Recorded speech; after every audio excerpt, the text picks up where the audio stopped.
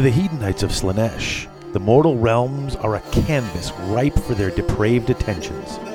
With each artful blade stroke and clawed caress, they seek to please their deity, the Dark Prince of Chaos. Slaanesh was born from obsession and vice, and the rewards for serving him are both the most exquisite pleasures and blissful agonies. Yet those who earn his favor soon find it to be an ashen feast, an empty chalice, for always more is demanded by this rapacious deity. Driven ever onwards by hungers never to be slaked, the Hedonites take to the battlefield as wild, shrieking carnivals, bringing painful death and eternal torment to any with the misfortune of crossing their path. But all is not well in the Dark Prince's court. Slaanesh's throne sits empty, the god captured by the vengeful elven pantheon. The Hedonites wail at their master's absence, even as they thrill at the intensity of their grief. Some search for Slaanesh, rampaging across the realms at blistering speed in pursuit of clues to his whereabouts. Others seek to attain the mantle of divinity for themselves, attracting throngs of supplicants to sate their egomania for a time. Then there are those who continue to reave and ravage as they have always done, concerned only with the pursuit of their darkest vices. With each vile act, the Hedonites empower their lost patron, and a day is coming where Slaanesh will be strong enough to reclaim the sinful throne.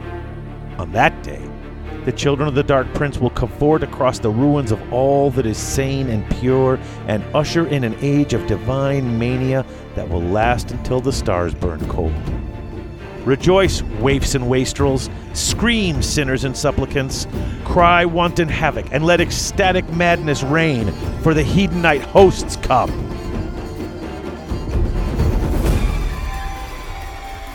Welcome to the garage, you tools, for the next 2 or 3 hours.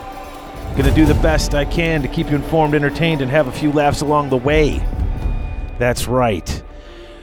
Bringing you obsession, addiction, and excess. I'm David Witek, and here with me as always is Lindsay, the albino Canadian hockey puck. Say hi, Lindsay. That's right, Lindsay. I do have a guest host with me today to talk about the Hedonites of Slaanesh. And you don't have to do a thing. You just have to be your pretty self and be here to keep me company, and you'll be just fine. All right, folks, so I do have a guest host coming today, friend of the show, first time friend of the person on the show, whatever you call it. It's first time on the show. All right, hot start. I got you. Shut up. All right, let's cover all the stuff we got to cover before we go to break, and then we'll take a break, and then we're going to come back, and then we are going to talk all things Slaanesh. First of all, I'd like to take a chance to thank the sponsors of Garage Hammer. That is Chaos Orc Superstore, Chaos Orc Superstore, Chaos Orc Superstore, Chaos Orc Superstore, 6 Squared Studios for all your basic needs, and Grognard Games, because there's always something happening at Grognard's. That's right, Grognard's, Chaos Orc, and 6 Squared Studios. Oh, so good.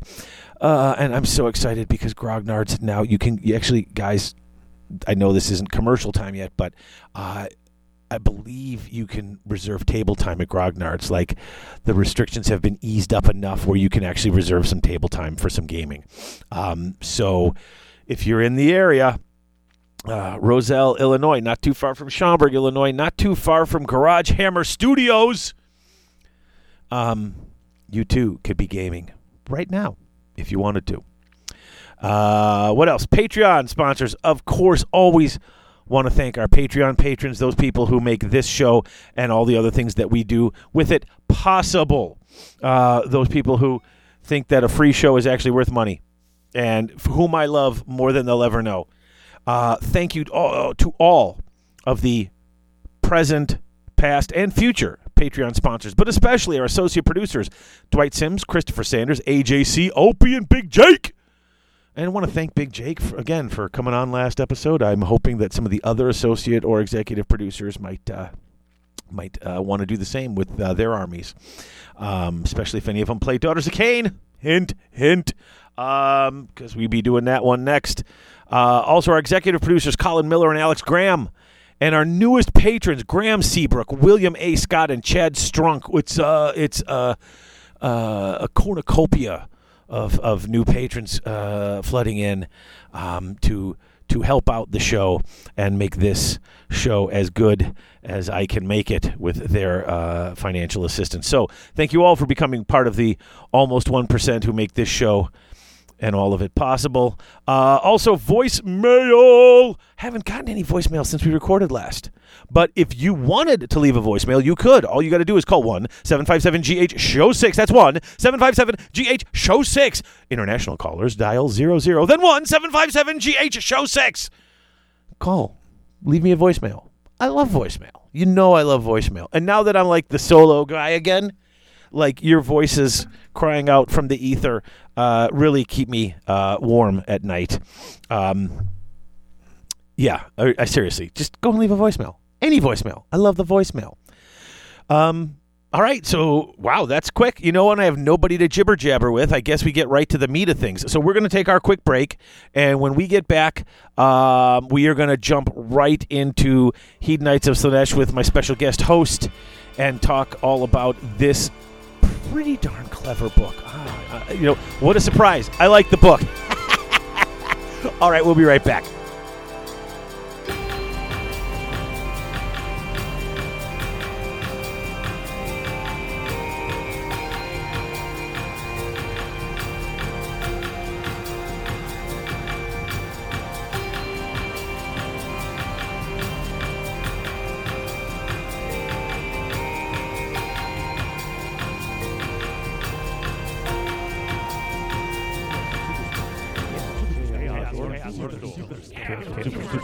That's right, folks. Chaos Orc Superstore, your one-stop shop for all your hobby gaming needs. They've not only got current and classic GW releases, ChessX Dice, and Vallejo paints, but now they're also carrying Mantic, Infinity, Flames of War, Privateer Press, Soda Pop, Dark Age, and other assorted board and miniature-based games. They usually ship within 24 hours, and the model in the picture is the model they ship to you, because at Chaos Orc Superstore, what you see is what you get.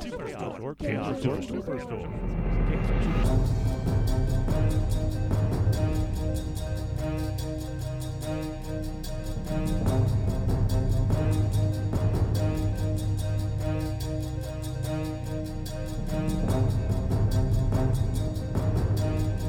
And we're back.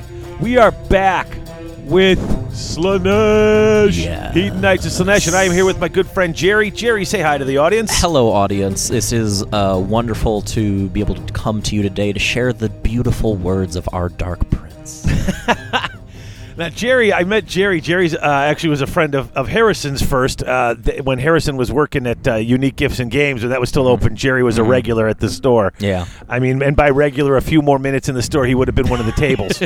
So, Jerry, tell everyone about how you got into Warhammer and why Slaanesh. Why that's your thing. So, as far as Warhammer, my original encounter with Games Workshop dates back to, I think I would have been like 8 or 9. Okay. And I had a friend who wandered into a Games Workshop store and because of a Lord of the Rings display, and he got into it and dragged all of his other friends to the Games Workshop store, because we That's were all, how that works. We were all obsessed with Lord of the Rings, and but the stuff that really caught my eye was 40K and eventually fantasy as well.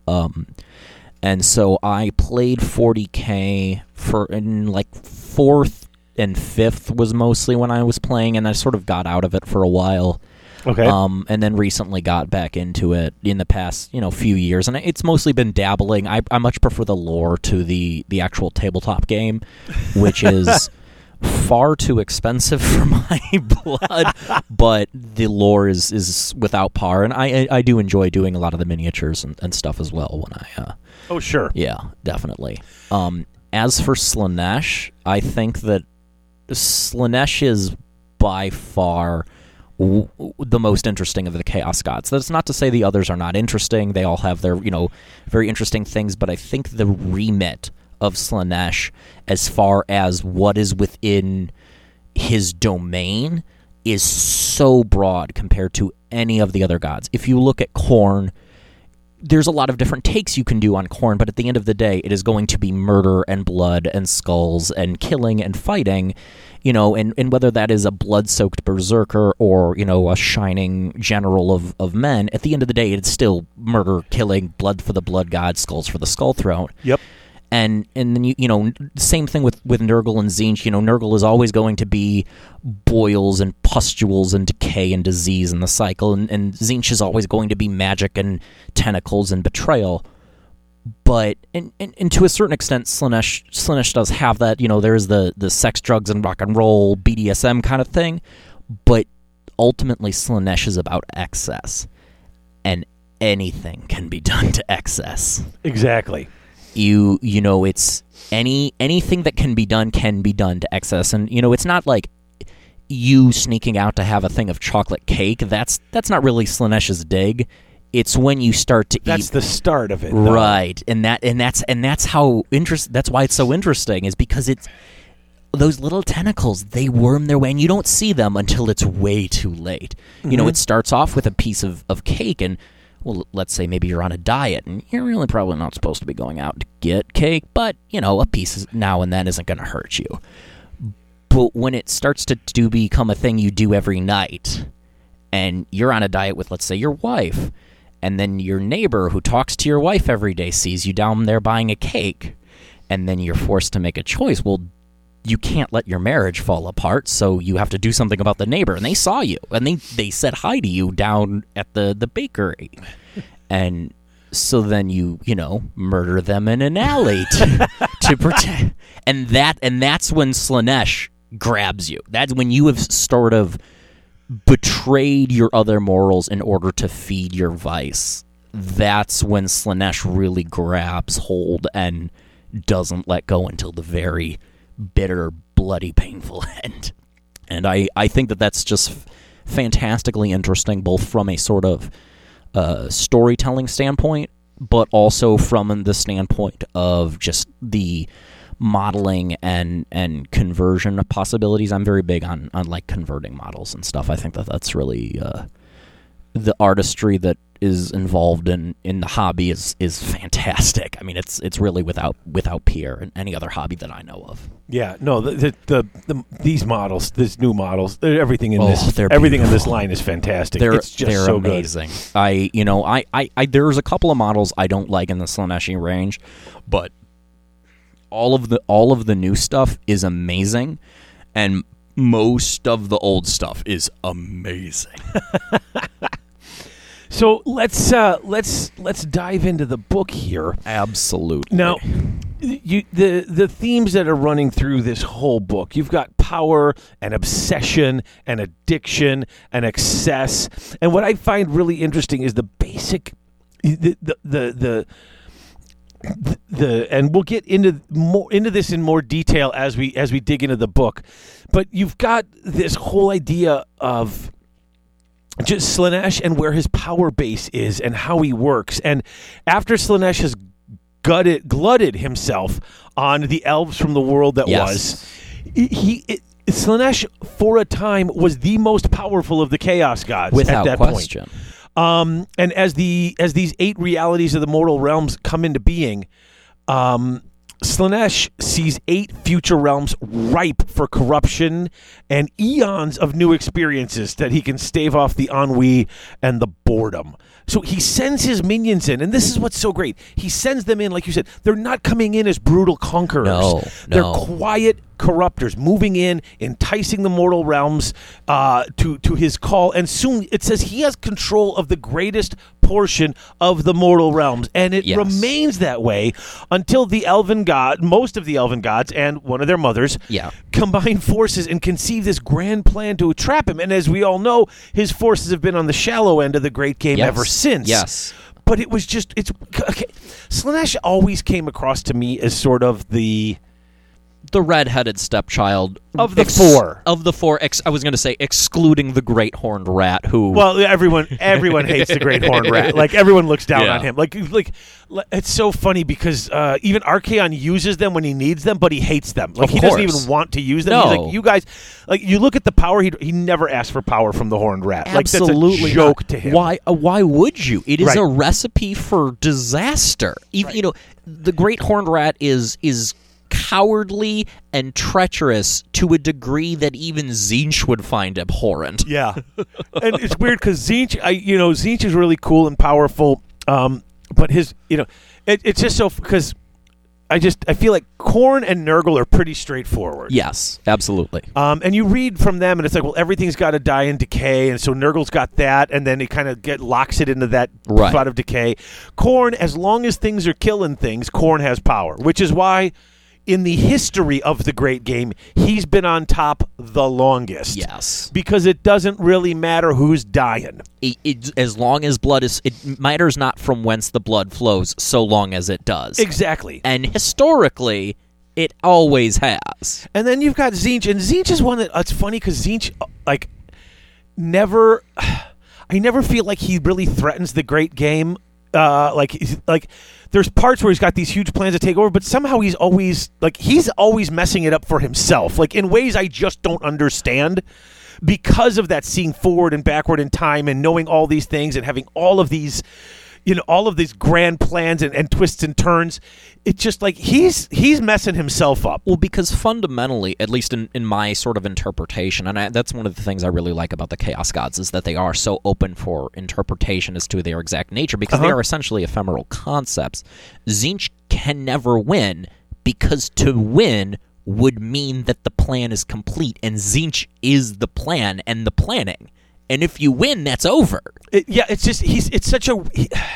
I don't quite get Tzeentch. Like, I want to look at that book again at some point. I'm hoping that he kind of gets an update. Yeah. Because I would like to sit and read it again. Because I tell you what, I've always sort of poo-pooed Slaanesh as... And then when the last book came out, I got a better idea of him. Yeah. But it's sort of like, he's the youngest.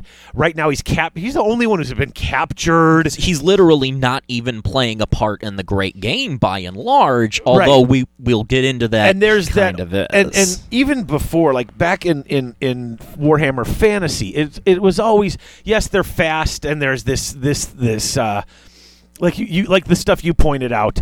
But it's just, they always felt like, okay, they're very fast and they're very fluid and they're sort of glass cannon-y and they're really trying to do excess and they're trying to corrupt people from within. But when you start to read this and see the depths to which it goes, this gets really interesting. It gets like, very I was interesting. taking a lot of notes in this one. Me too. I think part of the problem with that is that so much of Slaanesh's niche can't really be portrayed on the tabletop. Because Tzeentch has the magic, Khorne has the hacking and the slashing, and Nurgle has the resilience, the toughness and the resilience and the will to live. But Slaanesh is the dark thoughts that you have while you lie awake at night, and there's not, which is where it comes across in that's almost like a seeking of perfection. Yes, like they're the fastest and the most elegant, and there's a character they mention in here who is known. She won't kill two enemies with the same technique. Yes, because everything's got to be different and changing.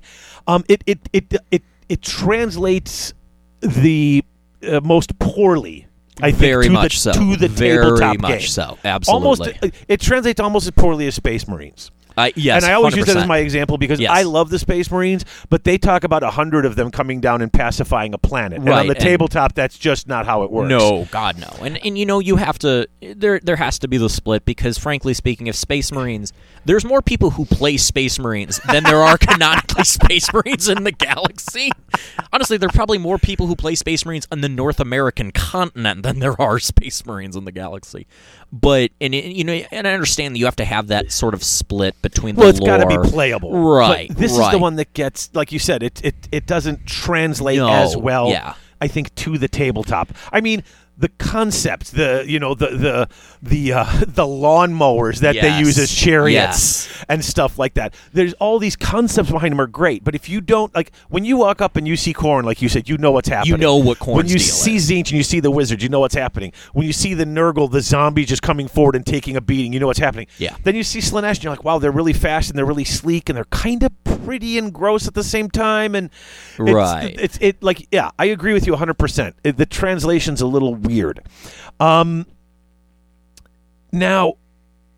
this intro, this first couple of pages where they give you, before they get to the history, when they start just kind of giving you that basic idea of Slaanesh, and you've already sort of touched on that, where it gets into you, and it's like, you have it gets into all your secret vices and all of your things that you shouldn't be doing. Sometimes you just have it as a little reward here and there, but then instead of maybe a reward, that you have once in a great while. Now it becomes daily, then it becomes constantly, then it becomes, now it's a problem, and now you're hiding it, and all of this sort of builds up. What I thought was interesting was, as I'm reading this, it gets up to the point where those who commit murder or shatter sacred taboos in the name of their obsession complete their sinister transformation to a Sybarite, a mortal warrior, the Dark Prince, which you had just talked about. I also had that notated as just such a potent encapsulation of what it means to be a worshiper of Slaanesh. It's to fall down into addiction to the point where everything else, even other lives, mean nothing to you. I like this, though.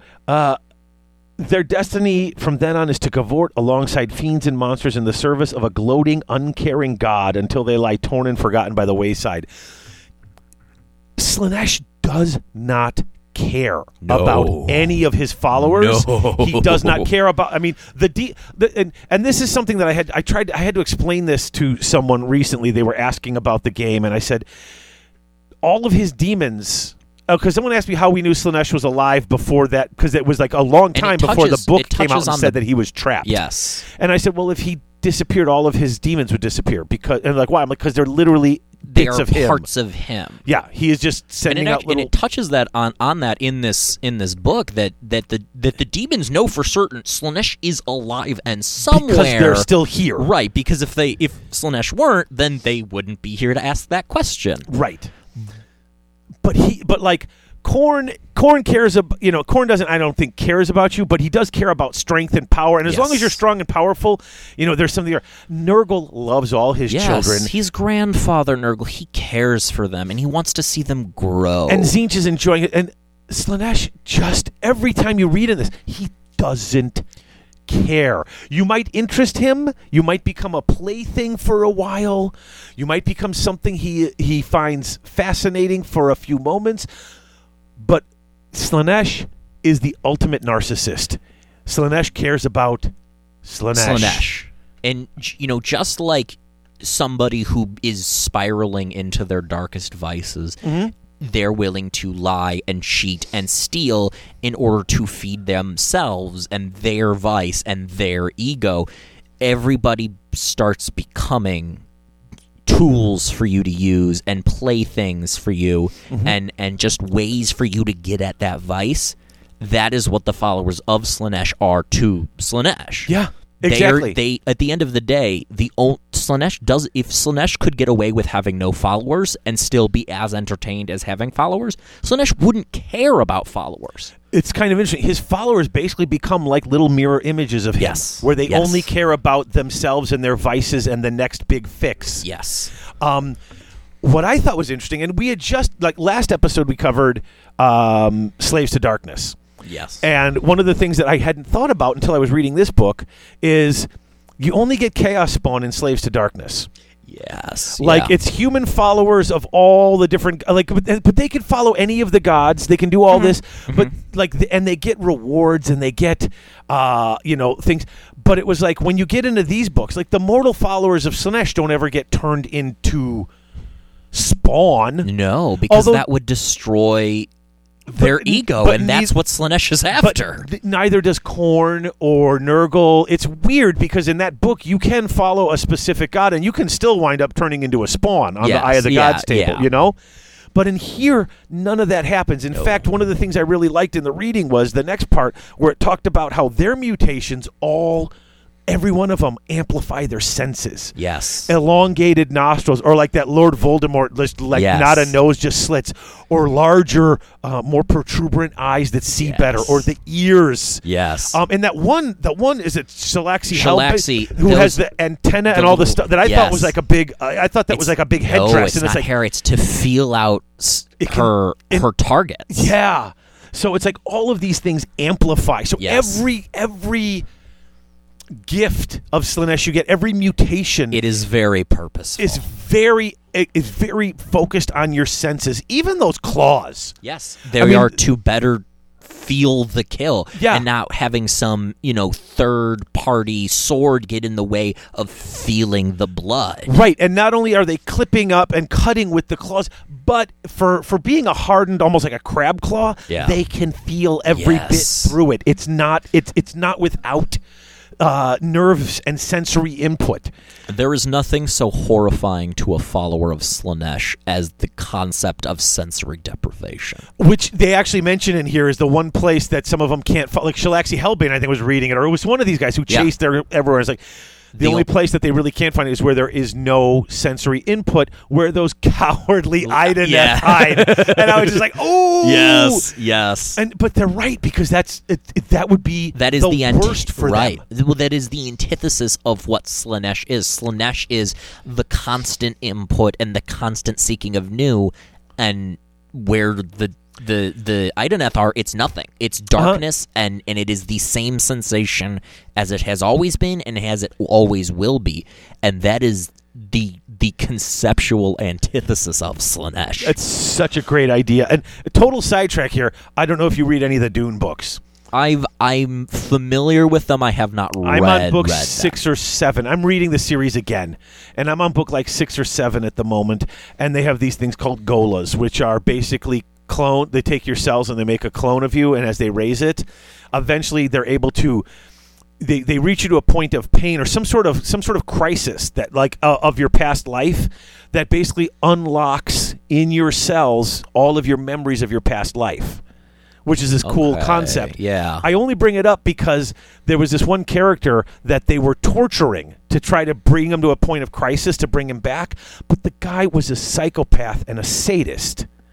And so as they tortured him, it wasn't working. And that they did was they brought him in, and they go, and he's like, "What is this?" And he's like, "What are you?" And he was just so dismissive because they kept. I mean, they almost killed him a couple of times. They tortured him so bad, but he liked it. Yeah, he was a bit of a masochist as well, right? Yeah. They put him in a sensory deprivation tank and just left him in there until he lost it, and it broke him, and it brought back all his memories. And I was like, oh, I can see how someone who is such a hedonist. Yes. And that's partially why the elven gods plus Morathi, who is or is not a god. She is at the moment, although not how she planned. Yeah, it's a little bit up in the air at the moment. And that's why their choice of doing it right on the border of light and shadow, where they essentially cancel each other out, where it evens out to nothing. It's in the gloaming. Yes. It's not bright, it's not dark, and it just is, and it's perfect from it is a perfect metaphor, and metaphor is what you're dealing with when you're dealing with magic and chaos. Mm-hmm. What else is in here? Oh, they talk about how they're usually lithe and pale of skin, favoring the most expensive gems, metals, and silks, even wearing tanned human skin as fine leather, or cloaks of stitched together and still functioning organs. Now, first of all, cloaks of still functioning organs is really gross. Yes. I'm impressed how they managed to keep this book basically PG-13. I am as well, because maybe it's things, little things like that you read. It's pushing the envelope on it. Yeah. But for an R-rated enemy, almost okay, let's put it this way: for an X-rated enemy. Oh God, yes. For them to keep it to a point where some of the descriptions are PG-13 at best, and where on the tabletop, the new models they've managed to, because they used to have exposed breast and things like that on some of the old models. And Well, now, as they're trying to keep it more for kids, it's like, we can't do that. To some extent, the Fiends still do. The Ursus Gluttus guy has his massive. Well, that's just Yeah. a man flabs right Yeah. there. But what I'm saying is, it's they've managed to make the models look interesting and seductive and androgynous, Yes. and still have that feel without going into something that parents might object to. You know immediately upon looking at it what it's implying without them having to ever say it. And the same is Right. true with the book itself, because when you read about his sort of circle of pleasure, you know what they mean when they say, cavorting and sensual, Right. without them having to come outright and say, yes, and it's I give them credit for that. Oh, It's God, well yes. done, It's because that's not an easy line to walk. No, and it would be so easy and cheap to just like sex, drugs, and rock and roll this thing, but they make the very purposeful decision to just make it excess and pleasure and pain, Yes. and go with these basic, very basic Yes. concepts, which any of those other things fit into, correct. without naming them. And it lets you extrapolate it out. Mm-hmm. You understand. Your brain will take it to the logical extreme. And I like that they're wearing human skin or leather. I think that would probably, hey, that's the rarest and probably the finest of all leathers. If you want Yup. if you're talking about it, Yup. we see leather of all sorts of animals. I've never seen human skin. Unless you go to some weird things. Yeah. But you don't. I suppose if you're looking for something rare and super, supple. Not only rare and supple, but taboo. Yeah. Because to possess it is an act of transgression. Because normally you're not supposed to skin your neighbor to wear him as a hat. Exactly. And by doing that, you have again further pushed yourself down this path of excess and of seeking out new and interesting sensations, and that is what Slaanesh desperately wants you to do. Yep, and there's two other things in here in the intro that I really found really stood out to me was the thing that always fascinates me is that they are not good looking. They are ugly. They are sort of hideous. They are horrific to look upon, but somehow alluring to the mortal eye. Yes. Part of that is the musk and the thing like that, and part of it is just like slender, naked limbs entwine in languid gestures as the demons frolic and slink. There's all of your really well written ways of saying this stuff.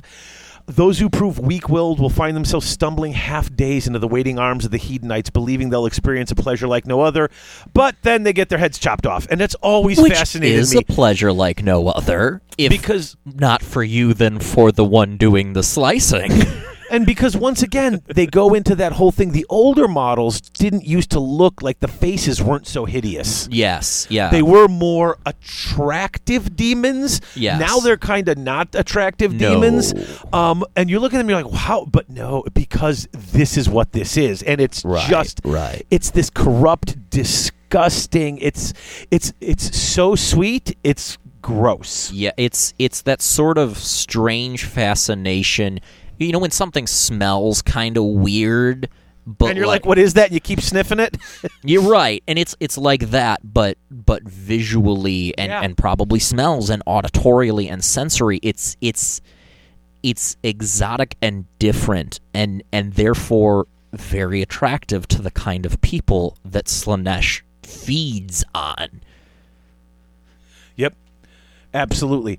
And then the last little bit here is that if Slaanesh wins, and I think this was one of the coolest parts in this intro, he would not make the realms all like Khorne would turn them all into burnt red, blood-soaked battlefields of constant war. Nurgle's fields would just be flies and pus and just it would essentially be an extension of his garden. Right.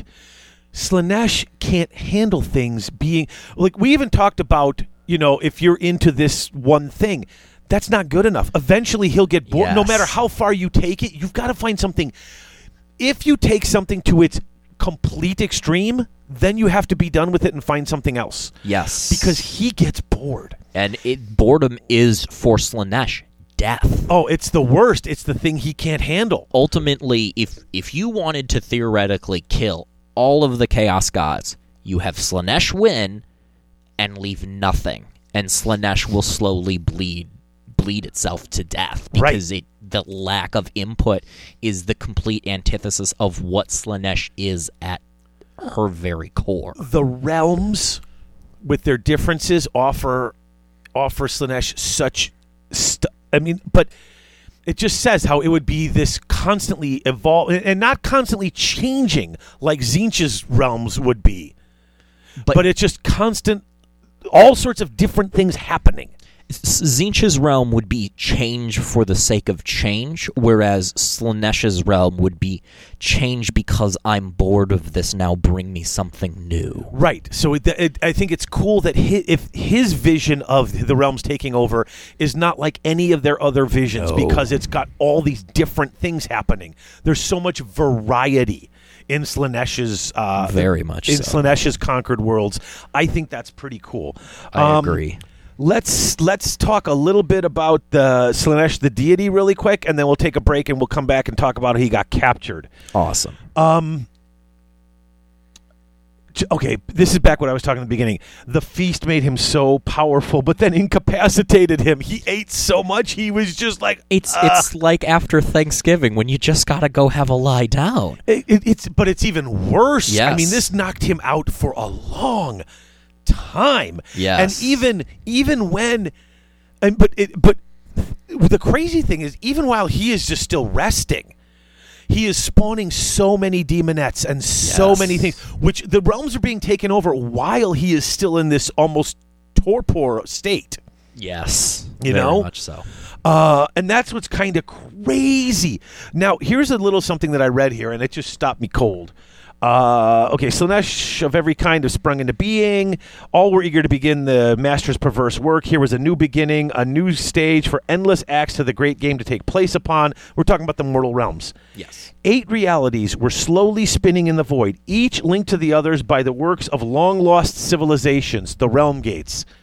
Wait, that's different. What? I don't think we have ever been told where the realm gates themselves come from, and it implies some very interesting things. Yeah, because it wasn't made. It wasn't made by the elves. It wasn't made by Sigmar. Where did the realm gates come from?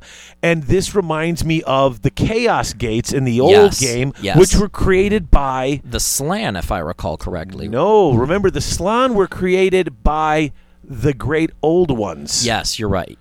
And the Great Old One, I think they were called the Great Old Ones. I say Great Old Ones, but then I go thinking right to Cthulhu, and that's not what it is. They were the ones, in fact, and I know this becomes a mix of lore, but I still believe it's right. Those old ones were the ones that the Necrons were tricked into attacking and killing. Yes, I mean, and it's the sort of link between 40K and fantasy, or it's kind of tenuous, but it's those concepts are the exact same. Because because you hear that they killed them, and then in the fantasy world they had created these gates, and then they disappeared. It also reminds me of the gates that the Emperor was building, the webway portals. Yes, these very much seem like webway portals, very where you much can just so. Go from place to place. So just dropping that it was built by this ancient like that. This is what I look for in these books. Yes, it's like I know the story. Little one-sentence tidbits that imply an entire shakeup of how this world works, because we have presumably we understand in the Age of Myth a lot of things happened, but we've sort of been told about all of the important things, and now to get this revelation that the only way to travel between the different realms and one of the entire keys to how this world functions, you don't know where they came from is fascinating. Well, and that all goes back to the fact that, remember when Dracothian found Sigmar, and then he showed him the 8 realms. Sigmar wandered the realms, and there were already long extinct civilizations that he found. Right. So it's like, oh, what else was here? And we know some of them were from races that came through from the Warhammer world that were destroyed, and they came through in these different times. But what else was here? Because it can't all be that. The realms are far too large for it to all be refugees from the old world. That implies that there is either is or was some sort of native life on these. But how is that possible? Because they were created from the winds and. But the winds of magic. I mean, the winds of magic have created so many other weird creatures. Right. I mean, anything could be created, and that's what's so great about this. These 8 realms. I mean, they're not as vast as the 40K infinite universe, but they're big. They're big. They're very big.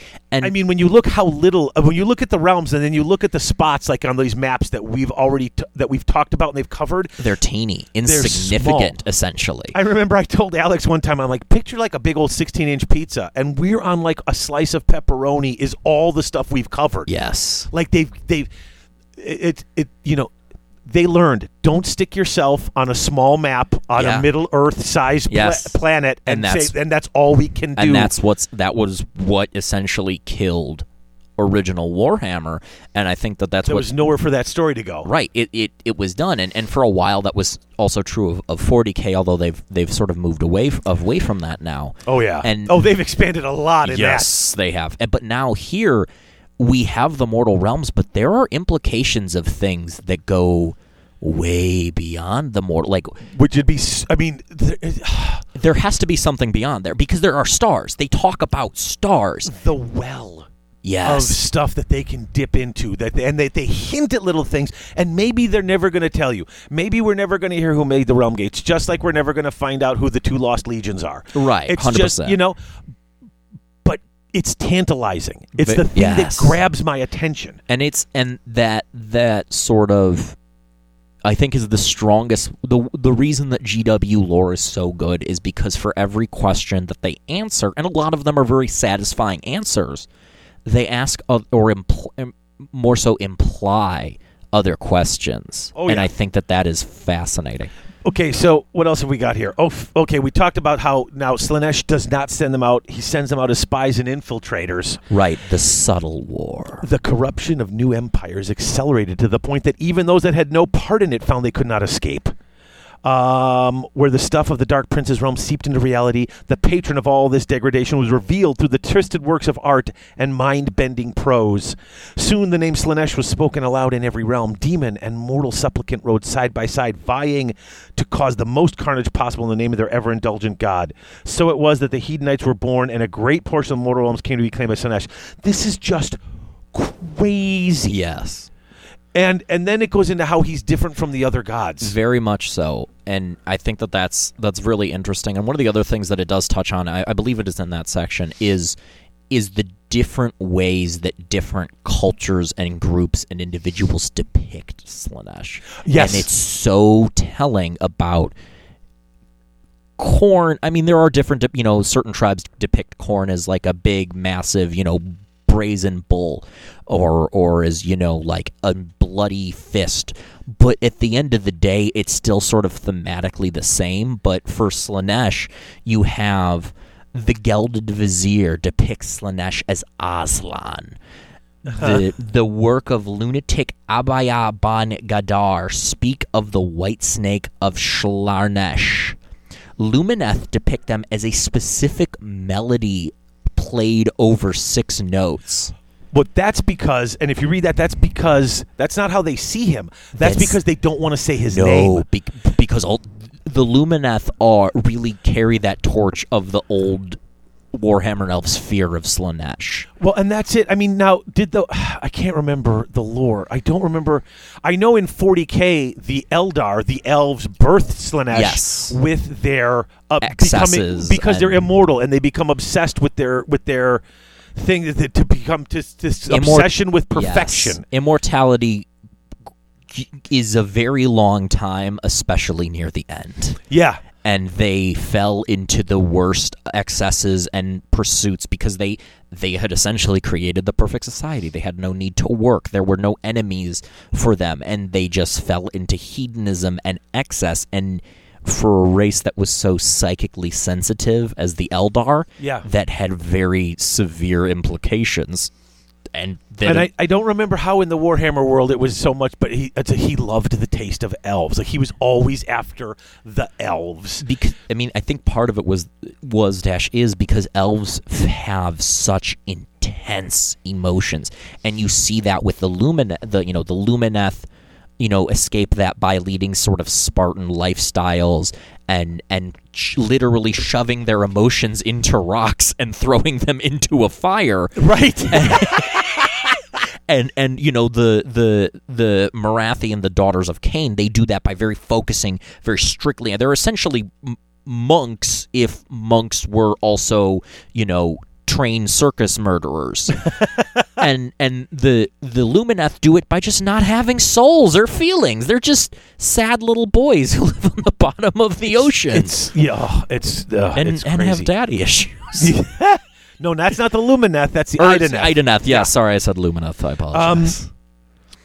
The idea that obsession, the idea that vice powers Slaanesh, I think this is interesting because I love how, first of all, he's the opposite of Khorne. Yes. Every time you kill, like when these Slaaneshi demons go riding out and cavorting and killing everything in their path, they are helping Khorne's power as well. To a much lesser degree, I'm kind of the opinion that, like, a demon of Slaanesh can't really control. I think intent matters. But I think the book disagrees with you because it says it literally says in the Khorne book, anybody who kills anybody, blood spilling powers him. And here they talk about how the obsession of Tzeentch, the crazy inner workings, Nurgle's the pain of the diseases and his jolliness and his love, Khorne's rage, those fuel Slaanesh. It says it in here, and I love how it says deep in their quietest, most alone moments. The other gods worry about, is this feeding into him? Slaanesh and the Dark Prince's ultimate victory over all things. And so I think it's interesting how they kind of somehow they can feed into each other, but the Slaanesh and Khorne being the opposites and their actual actions feeding into each other is a really neat concept that I would love to read more about. Yeah, very much so. There was one more thing I wanted to touch on with the sort of different depictions. Mm-hmm. We're told that the Seraphon depict the prince as an angular spiral. Yes. Which I think is just such a fascinating thing because it is the metaphor of the slow and then faster and faster and faster and faster until you get to that center. But this is that weird angular spiral that has all these weird bends and these unnatural bends. Plus, if you look at the stuff that the Seraphon make, everything has got that... Well, it's sort of Mesoamerican hieroglyph architecture. Yeah, everything's angular as it is. But yeah, it's a great image. Yeah. I also love how Slaanesh likes to be on the edges of the mortal realms. Because that's where all the realm stone are the most extreme. And because that's where the magic is the craziest. Yes. That's where it is just all over the top and nothing is set. It's just you would think that's where Tzeentch would love to hang out, but it's but Slaanesh more than anything adores the excesses of that. And in the realm of beast, it's said that there are mountains that try and eat each other. And all that in the realm of Gur, right, and later on it talks about one of, I believe it's tied into the most recent sort of version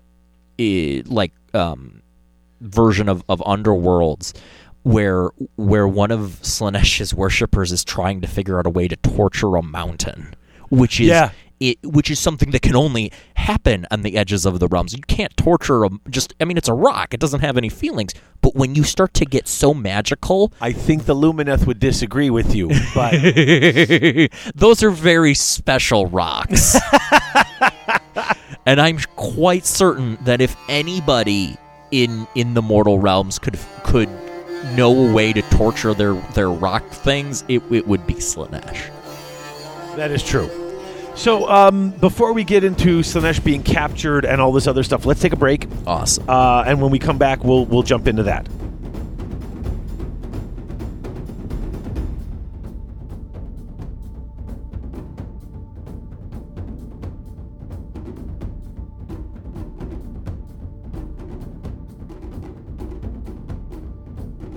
Lequian wandered in a daze. Up ahead rose a castle of dreams and foibles, a palace stained with perfumed blood. It was surrounded by scattered and broken standards and a carpet of writhing corpses punctured by the clawing roots of a great dark forest.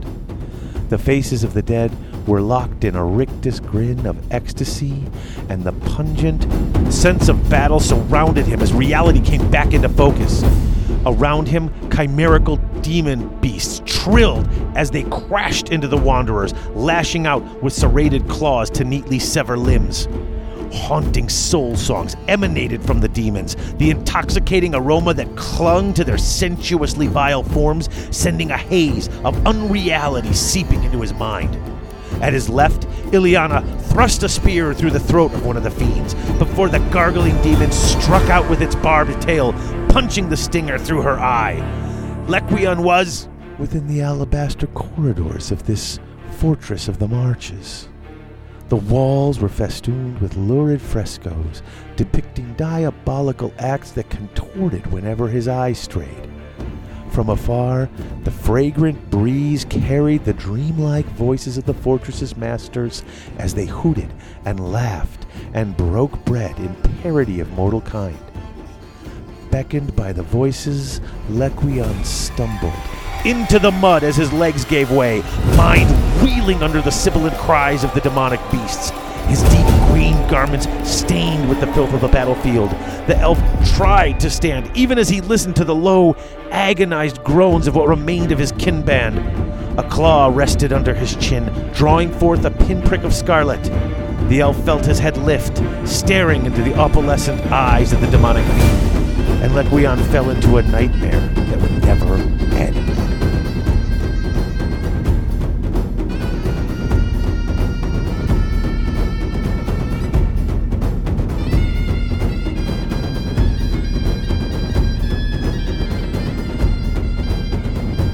And we're back.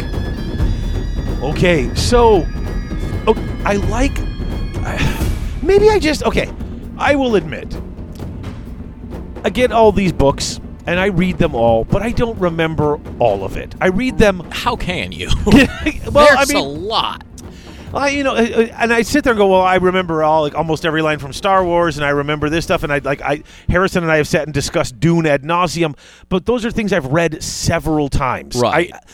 Games Workshop puts this stuff out so fast, I get to read it once. And I take notes, and I mark stuff down, Yeah. but I still lose them. The trap that they set for Slaanesh is so good, and I love how they use themselves as bait. Like, he comes crawling out when he smells elf gods. There is no more delectable morsel and so rare a vintage as a god who has lived for literally untold lifetimes. Yeah. Can you imagine what that soul must taste like to Slaanesh?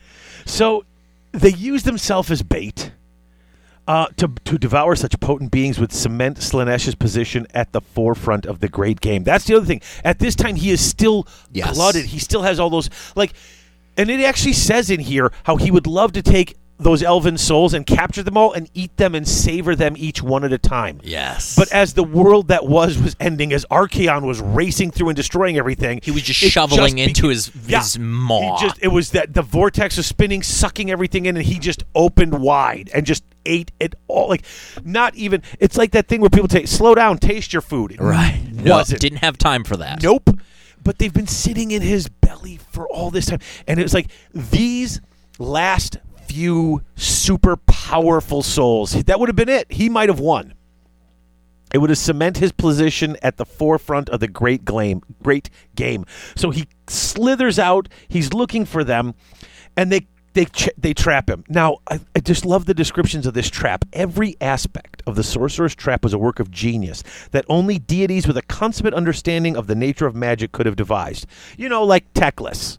Yes. And Malarian. And Tyrion to an extent, which I was really hoping for a Tyrion book, and now it looks like we're just getting a new Teclis book. Yeah, which I know a lot of people were complaining about that, and dude, I get it. I don't want to buy a new book every year for the same army. I don't. Right. It's one of the things that turned me off to playing the Stormcast was constant re-releases. I had built up this great army, and then they came with another book, and I'm like, you know what? I don't need to buy the dragons because that was the dragon book. I'm like, yeah. Then the third book came out. I was like, I really need this, and then I think the fourth book I think came out. I think they got 4. Maybe they only got 3. Either way, I was just like 4. Yeah, I was just like, okay, enough.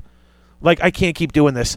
I do know, but I don't know it for a fact, but I had heard from, through the rumor mill that basically Realm Lords was just delayed so long because of everything going on in the world, which is why it's coming out on the heels of itself. Like, that was supposed to come out, and then this comes out, and then they get a new book, and it should have been a year or so, and it just everything has been so messed up because of the virus. It's they're supposedly like 2 years. Like, everything we see has been in development for like 2 years or something, and I can only imagine how intricate that production schedule must be to have 40 or 50 miniature sculpts ready.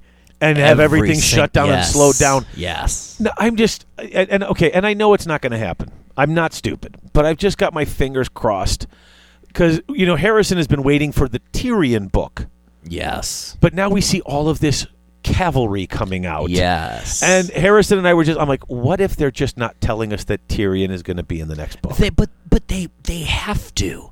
And I will say in the sort of the voiceover, they talk about the one sort of like ninja samurai chick who's sitting on top of her, who's like jumping off of her brother's sister. Yeah, yes, that learned from. And they specifically say they are mirrors, just like me, implying the voiceover is from Teclis, and my brother, implying that he still has an active role. And we know that. He does, but it's like, but we haven't seen his personally. Stuff yet. I just don't want a separate army. For Tyrion, I would like to see one elven army with the 2 of them. Yeah. I would love to see him wind up in this book. I mean, I'm certain they know what they're doing, and I'm certain it's going to be great no matter how it turns out. Yeah. I just want all of my high elves back in one place, so that way they can finish that and maybe move on to Malarian. Yes. Because I want to see the Olgu. The whisper, the thing, the sort of like hints they give off in this are so very good. tantalizing. Exactly. So it's the culmination, and Slaanesh's number is 6. He is bound by 66 chains. Yes. In a ritual 66 years in the making. Lured and bound by paradox, or bound in paradox. So he's in that perfect balance between light and dark. He's outraged. He's freaking out. And then they start sucking the elvish souls back out of him. And we knew that the very early ones were very messed up, and they go into a little bit more detail about that here. And they're all slightly messed up, though. It talks about how none of them walked out of there unscathed. No, and it reframes a lot of the... we knew the Scathborn, which are the sort of snake ladies from the Daughters of Cain. Those are the most obvious. Are the very physically obvious. But now it's sort of, that it states that they all have some damage. Well... So the Idoneth are not the Idoneth, the Lumineth they still feel that pain, and their answer was to reject it. I will not feel, I will just think, because to feel is to invite that pain back in. And I think that is fascinating. And the same thing with the sort of the Illyriel never spent any time there, but she still feels that sort of pain that is there, right. And she sort of goes fully into the sort of capriciousness of nature and into mothering her new race, but they're very pointedly not elves because she's been burned by that before. Right. And he's got it's funny because Slaanesh has 6 circles, which resonate with the 7 deadly sins. Right. And I'm trying to list them here, and I know I'm missing one. There's wrath, lust, gluttony, pride, sloth, greed, and envy. Envy, yes. That's it. And you look through here, and you've got avidity, which is greed. So you've got greed, and then you've got gluttony, and then you've got lust, which they call it carnality. Nice. Right. Idolency is sloth. Yes. So let's see. So we've got. So I think it's wrath is the only one that's not in here. Well, because wrath is fairly. Wrath more belongs to corn, Right. at least thematically. Now, obviously, that does not stop somebody from becoming obsessed with being angry, and Slaanesh will welcome them into Sure. the Dark Prince's embrace. But as a thematic sort of thing, that definitely belongs more to corn. But I love if you want to get into his place, you have to go through all of the temptations. Yes. And the first one, you first you go through greed, then you go through gluttony, then you go through lust, then you've got pride and envy, and then you've got sloth. Just that whole just yay, relax. You've been on and gone they through get so more much. insidious. They start off very in your face. There's piles and piles of gold, and there's cavorting women, cavorting it's just- shapes, and then this great feasts, and then it gets to the you in front of a very big group of soldiers. You're not really doing anything directly. But then it gets into sort of reflection on your glories, and then just an opportunity for rest. And it gets more and more insidious as you go along, because the kind of person who can, I don't need wealth, I don't need food, I do not need the excesses of the flesh. But maybe all right, you're not vulnerable to those. Well, maybe you're vulnerable to dwelling on your own successes, or even just you are tired.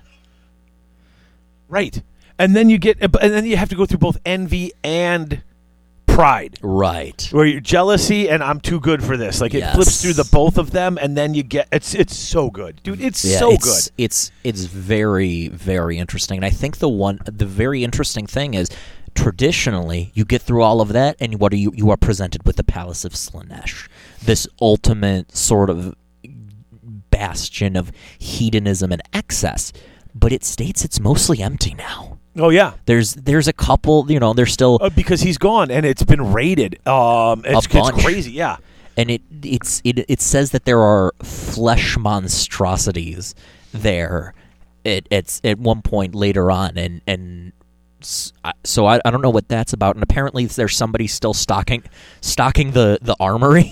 It's just sort of. Well, I mean, he's still got his people there, his people who are faithful to him, but he's not there. And while he's not there, all of the partying, all of the gone. excess is not there because they're out looking for him. But there's still people there.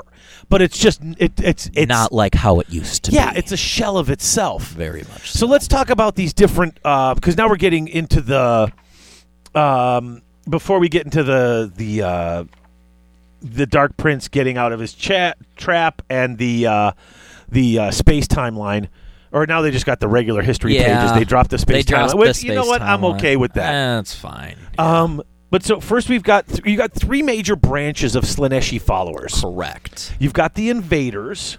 They go and they're the ones who want to fight. Yes. They're the ones who are all about battle. The invaders, they want to capture territory and defile it, because the more they change the realms into the vision of Slaanesh, the more powerful he will become, and the more powerful he becomes, eventually he will come back, or they will find him, or he will just want to reward them for the transformation. Right. They are about capturing territory and changing it into Slaanesh, a place Slaanesh would like to be. They are essentially the most unchanged since the disappearance of Slaanesh. They're going to just keep doing what we've always been doing, invading, excess hedonism, turn this once beautiful city into just, artful depictions of corpses by other corpses. Oh, that was so gross. I forget where that part... They leave artful and grisly cadavers in their wake.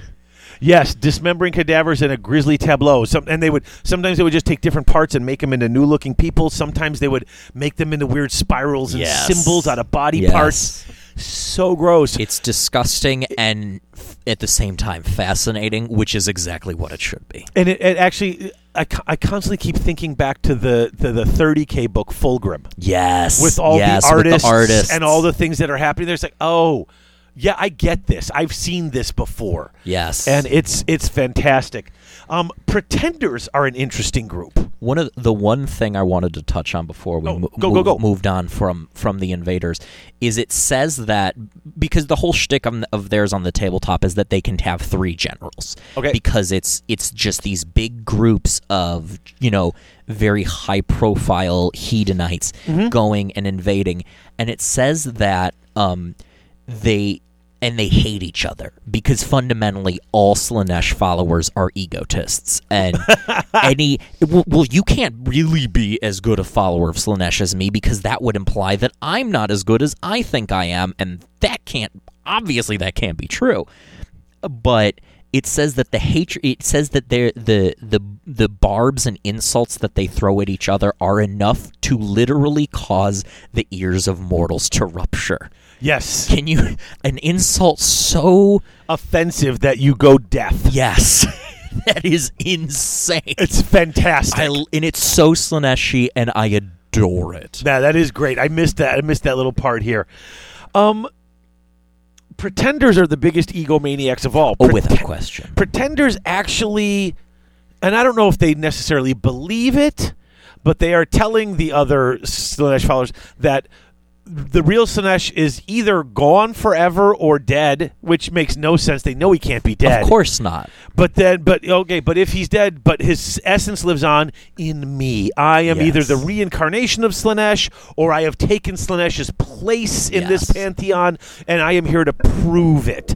And the thing is, they know they're liars. They're essentially like cult leaders. Yeah. They're either so deluded that they believe this absolute insanity that they're spewing, or they're just really manipulative. And frankly speaking, if Slaanesh were here, Slaanesh really wouldn't care which one it was. They both serve the same self-serving end. Well, and it basically says, should he break his bonds, it's likely his first act would be swallow anybody who said they were the new Slaanesh, they're dead gone first. Yes, absolutely. But in the meantime, there's an opening for some new excess and hedonism, and I'm going to take advantage of that because fundamentally that is Slaanesh. It is self-service even beyond the point that it doesn't make any sense and is really dangerous to yourself in the long run. Egomaniacs and psychopaths, and their followers believe them so fully until some other pretender kills them, and then they just are like, oh, well, I guess you were the god. This one was just leading us to you. Obviously, this was a false god. You must be the true god, because if you killed the false god, that must imply that you are more powerful than them, and therefore, obviously, the real Slaanesh. Exactly. Absolutely. And that's what's so funny, because that's just those weak-minded cult followers. Yes. That they're just like, oh, so they will find an excuse. Oh, he was just leading me to you. Yes, obviously, you only existed to bring me the true enlightenment of the real reincarnation of Slaanesh. And in the meantime, they're going to continue to do all of the, debauchery and sort of ruination in the new Slaanesh's name, which ultimately still feeds the actual real old Slaanesh. But works for me. Right. And it's when I get out of this prison, I'm going to kill you. But in the meantime, I can still. I mean, a lot of them are like demons of Slaanesh. That's still empowering Slaanesh. Yeah, exactly.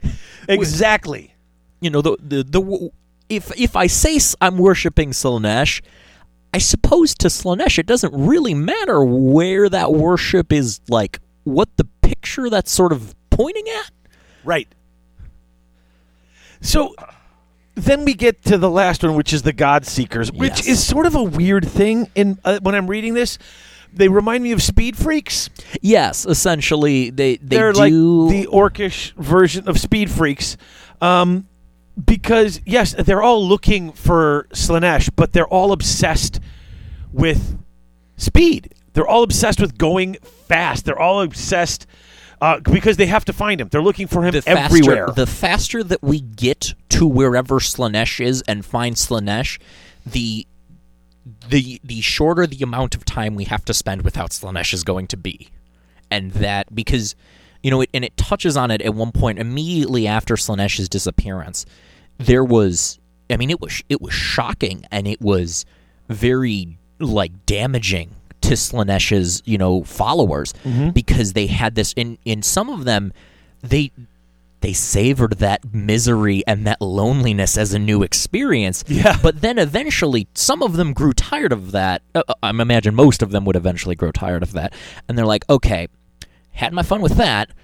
Now give me Slaanesh back. Where is Slaanesh? The party must go on. Right. And they have become, then their new obsession is finding their old obsession. Right.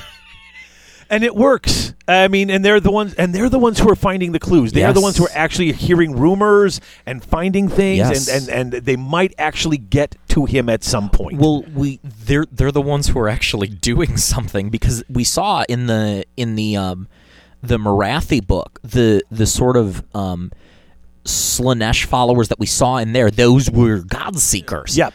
And the ones that followed that sort of multicolored birth thing that we're going to get to. We'll get to that. That those were also God Seekers. Yeah. Because, like we said, the invaders, they're maintain the course. Yep, and they're going to keep doing this, and eventually this will help him. However, it's going to help him. Right. And the pretenders, that they don't want to find him because they want to be him. Yes. So the God Seekers are the ones out there doing They stuff. already found him. I am him. Exactly. So then we get into, now this is a really cool part of this, which is how they captured him. Okay, and he's captured, and Morathi's the one who kept saying, "Look, we have to keep on top of this because he's going to get out. We cannot keep him forever." And I think that's really interesting that the one non-god there was the one who still had enough sense left and wasn't blinded by essentially their own egos and excesses into being able to say, "No, listen, we need a backup plan. This is not going to work forever." Right. And nobody really listened to her. No, and she was right. Yeah. And they should have. And now that they haven't, things are going very poorly. Now, I do like how it talks about he can't get out of it. He can't force his way out, but that's not how he does things. No. No other being could have endured the physical and spiritual agonies of having his soul essences extracted from their gullet, or by the searing energies of Hysh or penumbral hooks of Ulguin magic. So, okay, the pain of... think about that. Literally, think about someone reaching down And with tools into your stomach and pulling your food back out through your mouth. Not just your food, but a part of your stomach, a part of your essence. Yeah, and I mean but I mean, think how painful it is when you throw up, when your Right. body It's pushes it out unpleasant. on its And that's wants it out. what it's supposed to happen. And So- now they're doing this. But that pain, plus the pain of the searing lights of Hysh, the pain of the hooks and the barbs from Yes. Ulgu, that pain Feeds powered him. Slaanesh. That is such a... I'm like, oh, I never... That all that stuff that they were doing to him actually brought him clarity. Yes, it's like those monks who will sit under a running waterfall, and eventually, as the pain subsides and they get used to the cold, it sort of centers them. Yeah. Except for Slaanesh, the entire point was the pain, and it centered him, and ultimately brought back as it sort of, because it was having the souls torn out, it was disorienting. It says that it was, even for Slaanesh, that was a lot, but they sort of focused on what they knew, which was the horrific pain, and that let them focus. The other cool thing is, and I never thought about this, all of his minions are part of his essence. Yes. So when his keepers of secrets, the God Seekers, are out there looking for hints to where he is and how he's trapped, any actual information they get, he knows. Yes. So he's actually learned a little bit about his traps, and then the book goes into some cool detail into how he manages to break some of these chains. And we've known about some of these for a while now, but there is, I think, at least one new chain that gets broken. Yeah. Now I think 6 of them I have marked here. Or 5. Maybe. Hold on, I have them all written down. Chain of Worst Betrayal, the Chain of Cosmic Law, the Chain of Stolen Apotheosis. What is it? The one that was bound to the chain. The Chain of Cosmic Law was the one that got broken in the Necroquake. Right. The Chain of... did I say the Chain of Worst Betrayal? No, I don't think so. Okay. But, I mean, we go through that, and he basically tricks Khorne into attacking him. Yes. He sends one of his people out there to taunt Khorne.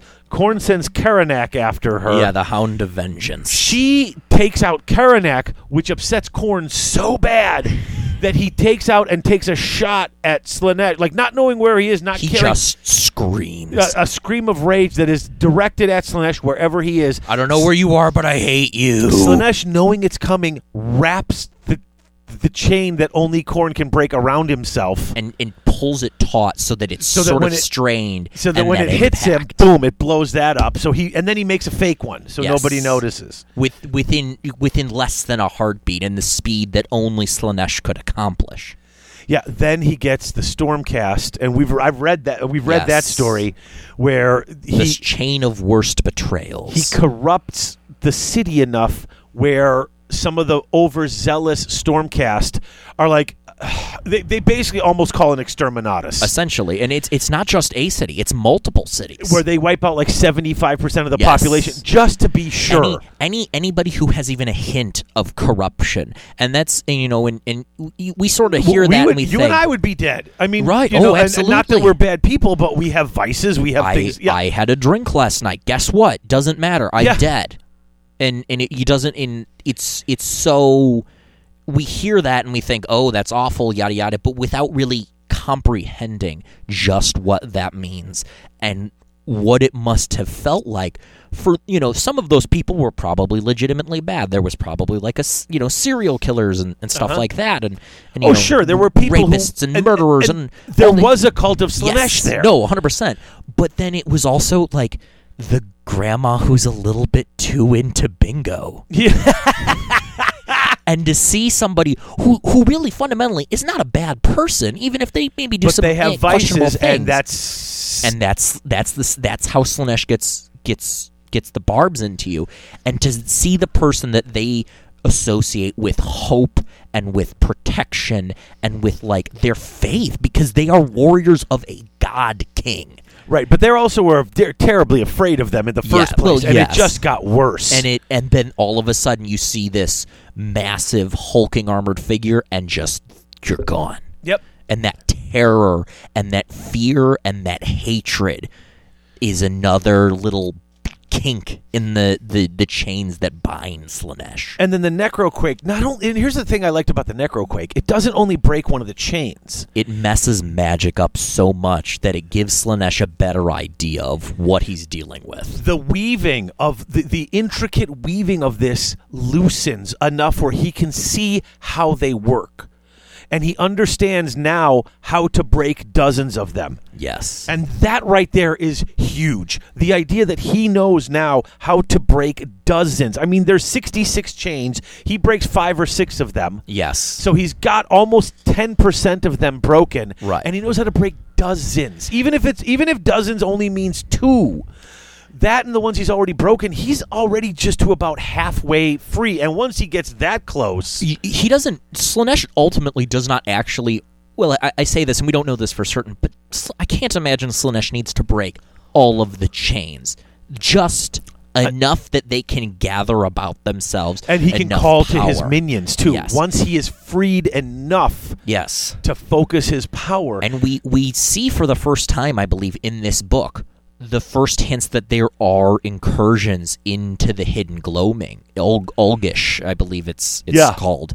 and because apparently Archeon knows where Slaanesh is. Well, he broke one of the chains. Yes. I mean, that shows up in Wrath of the Everchosen. Right. And he's trying to free him because he needs his power, even though he doesn't like him.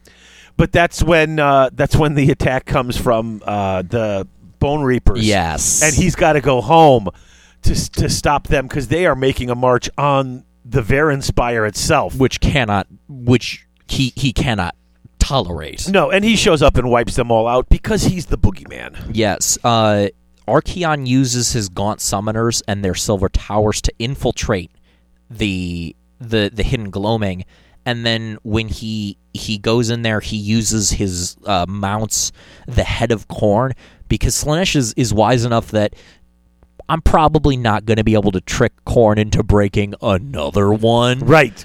But Archeon's like, all right, fine, I know a guy, and he brings his mountain, and he uses the Corn head, which is a part of Corn. Yes, he uses Dorgar to bite through the chain. And it's genius because there is no Corn, any Corn demon would die before they ate at Slaanesh because they hate Slaanesh. Mm-hmm. So they used the one Corn thing in existence that responds to a power that isn't Corn, and right. it's Archeon's mount. It's so good. It's so genius, and that's the chain of chained wrath. So yes, or of leashed wrath. So they break a bunch of these chains, and then what I think gets really great is near the end here is he's got a chance here. Yes. He's broken free enough. Now, with Archeon attacking, there's no way Teclis and Tyrion and them don't know that something's happening. No. So they're going to go look, and unless he moves quickly, they're going to move him and rebind him completely, and he's back to square one. Right. So this is where he just literally takes a big chunk of his essence, not in the form of another demon, not in the form of it's a crystallized fragment of his own divine being. Not a demonic reflection, but a shard of his truest and most vile essence. This is sort of like the One Ring. Yes. Where it's actually it's his own power. It's him, and he just. This is what happens at the end when we were the Wrath of the Everchosen. Right, at the end of the Wrath of the Everchosen. Marathi. He just spits a big chunk of this out and shoots it out across the realms, and it's like I cannot get out, but I can send a mini-me out. Yeah. And that's that's really clever. Yes. Okay. We're going to keep going a little bit before we take another break. And I believe we one more on the Marathi book real quickly is that Marathi's ascension also broke another one of the chains, because it broke the chain of stolen apotheosis when it was sort of halfway terminated in the middle, and now Marathi's sort of half god, half not, split between two bodies. Well, she's a god, but now she's been split into these two forms, which is, of course, it gets messed up, because this is what always happens. It happens to Nagash. His plans don't go his way. No. You can't. There's got to be something that messes it up that makes it interesting. Yes. Plus, then you can use both of your models. Right, 100%. So we get to the timeline, and I think one of the more interesting things is they're corrupting Dwarden. Yes, I noticed that. I've noted that several times. It talks about Chaos Dwarves, and I love Chaos Dwarves. Is it Chaos Dwarves? Because Flesh and Gold. Yes, these are not. I mean, they're not dwarves. They're the Caradron overlords. But they're Dwarden who are being corrupted, and you don't often see that. Dwarves are very resistant to magic. Yes. They are very resistant to that type of corruption. In fact, their thing is gold sickness is the worst thing they can fall to. They don't fall to this type of power and excess. Not usually. And to capture those guys and wreck their stuff was fascinating. That was by far, I think, one of the most interesting of the call-outs in the timeline, because of all of the races that are sort of you sort of think about being vulnerable to the predations of Slaanesh, excusing, of course, the skeletons and the zombies and stuff who are not technically alive. They're undead. Right, yeah. But of the living creatures, of the main three races, your elves, your dwarves, and your humans, the Dwarden are far and away the ones you associate least with Slaanesh. You can see it's Dwarden sort of falling to Khorne, that sort of martial honor and pride. You can see one of them sort of falling to Tzeentch and that sort of search and but even then, understanding. that's rare. They and don't it is rare. fall to. I mean, Dwarden don't fall to chaos. No, not In usually. fact, the chaos dwarves that we know of have fallen to Hashut, which is a different which god is a altogether. totally different thing entirely. And Right. it's not something you see. So when you see that, I was like, oh, yes, that's very much frightening. so. It's rare in the first place, and rarer still for Slaanesh. And the sort of the story that they give, essentially, is this master craftsman who is able to create these exceedingly intricate and incredible golems that are defending this hold. And then you find out what's making them so awesome is that there's actual dwarves, Dwarden tissue and parts and souls in there. Oh, that's so bad. Yes. Because there's another one with Dwarden in here, but that one they weren't corrupted so much as... They were tricked. They were tricked. These guys blocked their ears. They knew something was happening. The other guys who didn't sort of got into that attacking each other to kill each other, not so much as to fall to Slaanesh, but they all start killing each other. And then when these guys realize that they try to fight back, but they can't hear their commands because they've all blocked their ears from the siren song, and they just get killed. The timeline also talks about Sigvald was stuck in a shade glass mirror. Yes, and it touches on that in his sort of his own little lore call out, but we get the sort of first hints of his origins, and it's fascinating. It's really good. And then you got that bit of the new prince. The new prince of excess is rising, and a great pilgrimage to Ulgu begins. Mortal and demons alike eager to discover the truth of this claim for themselves. So him ejecting this piece out of that trap into Ulgu, yes, is now drawing people to Ulgu, which, by the way, there's Malarian, the realm that we know the least about. Oh, far and which again makes sense. It is the realm of shadows, but we've all kind of been wanting to see, because they've been giving so many little tantalizing hints about what Malarian's doing.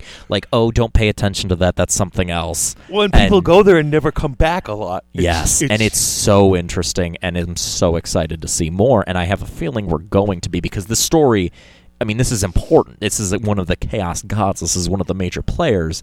And using that as an excuse to reveal more about the Mortal Realms, I think, is very interesting, and I'm very excited. Me too. I think it's really cool. Now we're going to get into a lot of the different, just the lore of the different, okay, Keepers of Secrets. They are the closest companions to Slaanesh. Okay, this stuff is interesting, but it's one of those things where we know, heralds are drawn to those who are already on the path to Slaanesh. We know about heralds. We know about, Keepers of Secrets and all that kind of stuff. Yeah, I mean, there are a few cool things. Shalaxi Hellbane, the idea that she is this huntress, or it is this hunter, yes, that goes after things, that it fought. It fought Skarbrand twice, and it's essentially gone to a draw both times. Gone to a draw a couple of times. It looked like she had Skarbrand, and he just I believe one time he just jumped into a lava pit instead of being killed by a river of lava, because he could survive in that no problem. And it couldn't. Not happening. I do like this last bit in her lore. Or his lore, whatever Shalaxi, its lore. Yeah. Some whisper that one day Hellbane's blade will pierce the titanic heart of a god beast, those zodiacal creatures that exist above the natural order of things, and in doing so, prove the supremacy of chaos over the realms entire. That's a scary and weird thought. Yes, very much so. And I think one of the very interesting things about Shalaxi is all of the demons of Slaanesh are themselves in some way, shape, or form mirrors of Slaanesh. And Shalaxi is essentially the obsession that Slaanesh has with Khorne. Slaanesh hates Khorne, and they created a demon just to hate on Korn. Yep. And it's so cool, and it's so thematically interesting. And I think I was initially kind of on Shalaxi until I really started thinking about the implications of who they are and what they mean for Slaanesh as like a character. And I think that that's so interesting. I do too. We got heralds, we got vice leaders. Using seductive spells to corrupt carefully chosen victims.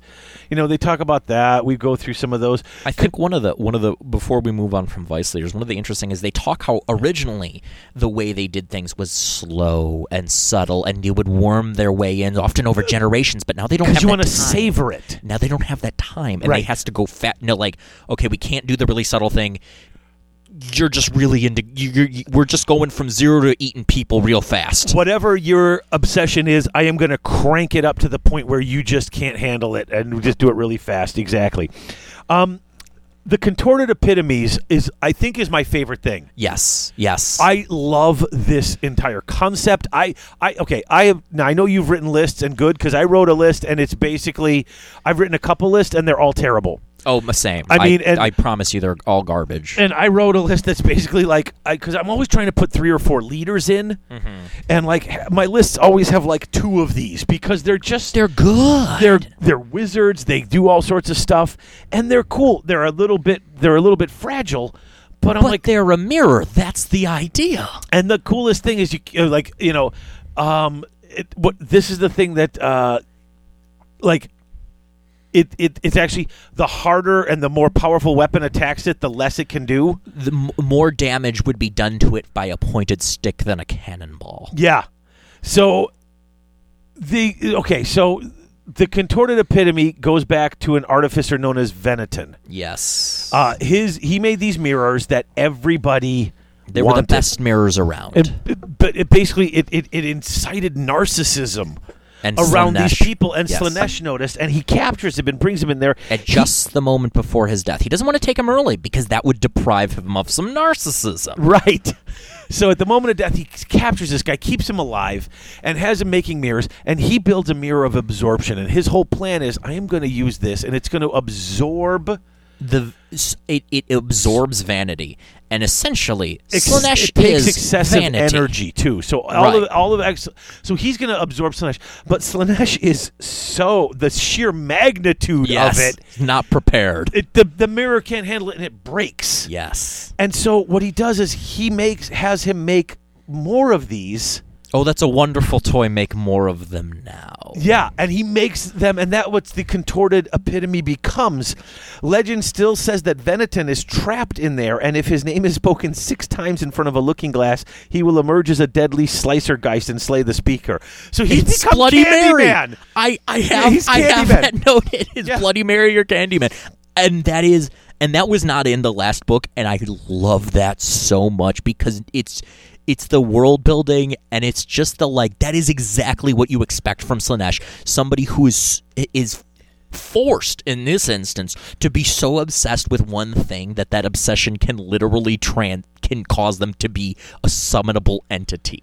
Yeah, it's crazy. It's so good. What else do we got in here? And like we said, you could use a wooden sword against it, but a rune-marked cannonball would just bounce probably off of it. not going to do anything. The Infernal and Rapturous. Honestly, you probably do best just kicking it a little bit. The Infernal and Rapturous is cool too. Yes, finding I love artists that model. and finding musicians and just putting a song in their head. that is going to be the song that it's like the Bill and Ted's. This is going to be the song that unites the world. Yes, And they're working so hard to get it, they can't get it until they realize that they have to give themselves over. And she actually pulls out their body parts to create this because it has to be played on them. Right. And when it's played, it's not the thing that they expect it to be. Of course it's not because that's Slaanesh. It's never quite enough. I still feel bad for the mask. Yeah, and it's it's a sad story, but that's what Slaanesh. You don't matter to Slaanesh. The mask was the favored plaything of Slaanesh. But she always cheered him up, and when he failed so miserably, she tried so hard to cheer him up. She did the perfect dance, and that perfection irritated him. Because I momentarily was not perfect, and how dare you be perfect if I'm not perfect? Because I am the most important, and you being perfect when I wasn't is an insult, and if you want to dance, you will dance forever. Such petty nonsense. That's pettiness on a Nagash scale. And it's pettiness on a Nagash scale, but even more so because the mask has existed in the old world, which means that the mask has been dancing nonstop for multiple eternities. Oh yeah, absolutely. And every new dance and every new step and pirouette is a fresh agony. Celesca's cool. Yes, and we got some new information about Celesca in here as well, because apparently the Syl was at one point a soul grinder. Yeah, well, yeah. So Syl goes and first of all, you've got she was spurned by Slaanesh's courtiers for growing too attached to the Herald. For the ones that she chose for inspiration. So she's a herald. She grows attached to the humans. To the Esk. Yeah, well, to the humans that she was using for this to corrupt. Right. But then Esk is so good because she worked him so well. Yes. He became this amazing thing. So when she gets killed and turns into a soul grinder, which, as we've heard in the last episode, yeah. This is demons who can't come back fast enough, and she wanted to come back so fast she basically souls herself. She became a soul grinder of her own free will. I mean, that's you have to, right? But she comes back as a soul grinder. He sacrifices himself to pay it off because that you have to pay off whatever it is. Yes. And we aren't told the exact details of what that is, and I'd love to see a short story about that. I would love to see a whole novel Yes. on just this. So she gets her prior form, and then somehow she gets Slaanesh to bring him back as a demon champion, and they work so well together, they're basically get connected. And Slaanesh is like, I like this. This is you fun. guys work This together. Is new. You guys are. This is something different. And so the first thing they do is all those people who treated them like crap. They go out and kill them first. I was just like, I love it. And I guarantee you, Slaanesh love it because petty, spiteful jealousy is a great obsession. Yep. So then you got Blade Bringers. One more thing they touch up for Celesca is they touch upon, because they have their own sort of war band, which is this union of mortal followers of Slaanesh and Hedonites, and they work together. And it specifically says they're not egalitarian. They would still betray each other, but they're doing this because they are more powerful together, and in order to essentially screw over their old masters. Yeah. And it's so very cool. good. The idea of the Blade Bringers, they're bringing Slaaneshi blades into the world, and once you pick them up, they're constantly whispering to you to kill. Which, this is literally what Fulgrim That's what was happened given. to Fulgrim. This is what happened to Fulgrim. Yes. He got one of these blades. I just love that, just the fact that works that way. Demonettes, we all know what demonettes are. They're horrifying and beautiful, and they'll kill you, and they're going to have a good time doing it. Now, the Seeker Chariot... Here, okay, I was looking on the GW website today. They sell the Seeker Chariots. Mm-hmm. And I think that it's an Exalted Chariot in the Start Collecting set, which is basically two Seeker Chariots and a different way to build it. Yeah. But I did not see an Exalted Chariot listed as a thing you could buy on the website, and nor did I see a Hellflayer. Yeah, I think that I know the models, but Mm-hmm. I don't know what happened there. Is it one of those dual kits? I'll be honest. I do not like those models. I don't know. Those are the one set of models in the Slaanesh range, and honestly, in most of Age of Sigmar and even 40K, I do not like the Hellflayer models with the spinny things, and I get why they're like that. I just don't. I like them. I just everyone I know who has them says they are the worst things in the world to build and even harder to paint. That's my one problem with the Slaanesh range is demonettes are awful to put together. Their arms fall off at the drop of a hat, and whenever I'm trying to glue them, they just keep stabbing me with all of their sharp bits. Oh, gosh. Which is very Slaanesh-y, but not conducive to gluing a model together. I got that. Oh, you know what I'm realizing? We've been going for at least 45 minutes. Oh, we okay. definitely need to take a break. Yes. We'll come and we'll finish up with the rest of these. Yeah. We'll kind of go through, get to the big ones, Yeah. and then we'll start to talk about the rules and stuff like Yes. that. But I think we should try to hustle through these. Yeah, and get into let's the rules. definitely. All right, we'll be back. Awesome.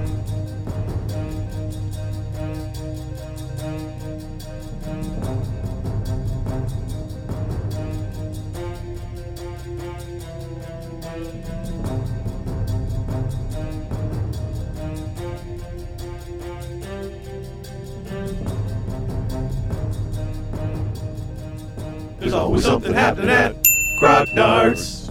That's right, friends. Grognard Games in Roselle, Illinois, and at grognardgames.com. They are now open daily from 12 to 7 for your gaming pleasure. Now, if you want, you can go into the store, find what you need. Not comfortable going into the store, even with a mask on? Call them up for curbside pickup. Or order online at grognardgames.com. They've got what you need. They've got Warhammer. They've got Dungeons & Dragons. They've got Marvel Crisis Protocol. They've got BattleTech. They've got a huge pre-owned section, and you can find it on grognardgames.com or in the store. Now, you can't play in the store right now. Still got to have social distancing protocols, and if I got to stay more than 6 feet away from you, probably can't play a game of Magic. Probably going to be pretty difficult to play a game of Warhammer either, but you can still get all your hobby needs met at Grognard's. Because as the world starts to reopen and your hobbying starts to take off again, you know you're going to need stuff, and you can find it at Grognard's. And why? You know why? Because there's always something happening at Grognard's.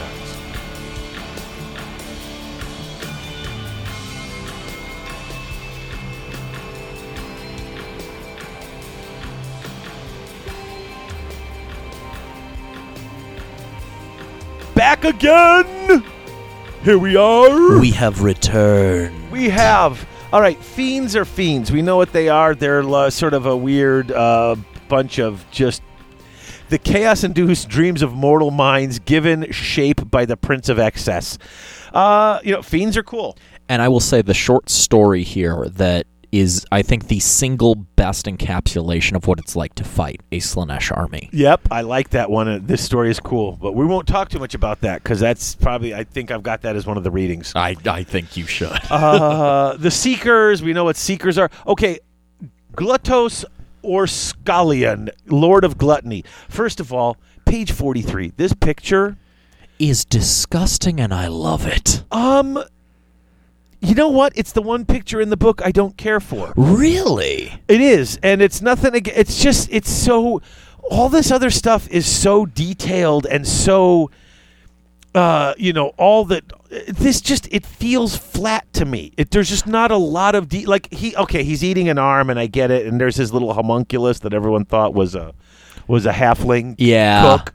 And I get they're eating people parts and stuff. I think it's just. I don't know if it's the medium that they're using, the colors they're using, the sort of just pinkish background. But of all these pictures, there's so much happening in them, and then this one, it's just not. I do understand that it's a lot. Most of the AOS art is very busy. There's a lot going on in the foreground and the background, and this is a very simple character shot. Yeah, and I think it's a miss personally. I quite enjoy it, but I can see where you're coming from, definitely. So this guy's new. His disciples name him the Grand Gourmand. This is a guy. They were merchants in Hysh. This guy was forced to become. They were poor. They were very poor, and he merchants, was literally emaciated and starving. Yeah, he became a thief. He stole some sacred golden grains from the temple of the Cornucopian Rite in Zintil. And he was just hungry, and he just ate He ate grain, like it's not even been turned into food. Not flour, just. He was grain. starving, and he ate it. What he didn't know. Also, it was made out of gold. Was it? No. It says golden. I mean, I think it could I be assume that was the golden color, but yeah. I envisioned it as actual, literally gold. And then, boom! Suddenly, that was stuff that was devoted to a Slaaneshi demon. Surprise! The cornucopian rite was Slaanesh. So then he's like, "Oh, go ahead and just eat, and you'll feel better." And so he starts eating, but suddenly, fancy food doesn't do it. Expensive food doesn't do it. He leads him into an alley, and they find a dead body. And there's a corpse of a wizard. He just starts eating the dead body. This one wasn't even a wizard. This was just a body. And you're right. That comes he later. ate, and it was like, suddenly he felt real, and that was it. For the first time in what we can presume to be months, if not years, he felt not starving. Right. And so now in Hysh, the magical flesh of wizards is not in short supply, and that's his favorite. He likes to eat wizards. Dead wizards. Because that's where there is power. And that becomes what happens. He becomes big and fat and gross, and he's just constantly eating. His followers are going out there. And it says here, it gives him more magical powers when he eats, but it says this is not the gastromantic shamanism of the Ogor race, but rather the rewards of a refined palate. For should he limit himself to repetitive tastes, then this favor will be agonizingly retracted. He has to constantly find different types of things and different ways to eat them. It is not enough that at this point that he eats a person. He must eat it with a new variation of sauce or some new method of cooking or spices. Or just a different way of dismantling it, or a person of a different race or of a different creed. He's got to have something new. I will say there was one very interesting part in there when it's talking about the availability of wizard flesh in the realm of light, and it talks about it mentions pleasure houses and souks.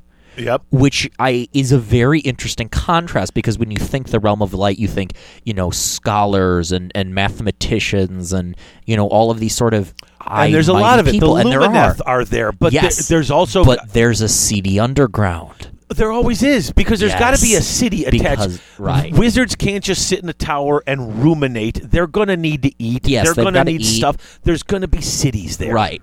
And that is sort of that crack in the defense that the elves have built up, is that they are still reliant on normal people stuff. But even the wizards kind of go down there. Even wizards need a break sometimes and head down to the House of Ill Repute. Any place that's big enough is going to have the red light district. And there he is. And there's Slaanesh. Now let's talk Sigvald. Oh, yes, please. So Sigvald, I mean, he was from the world that was.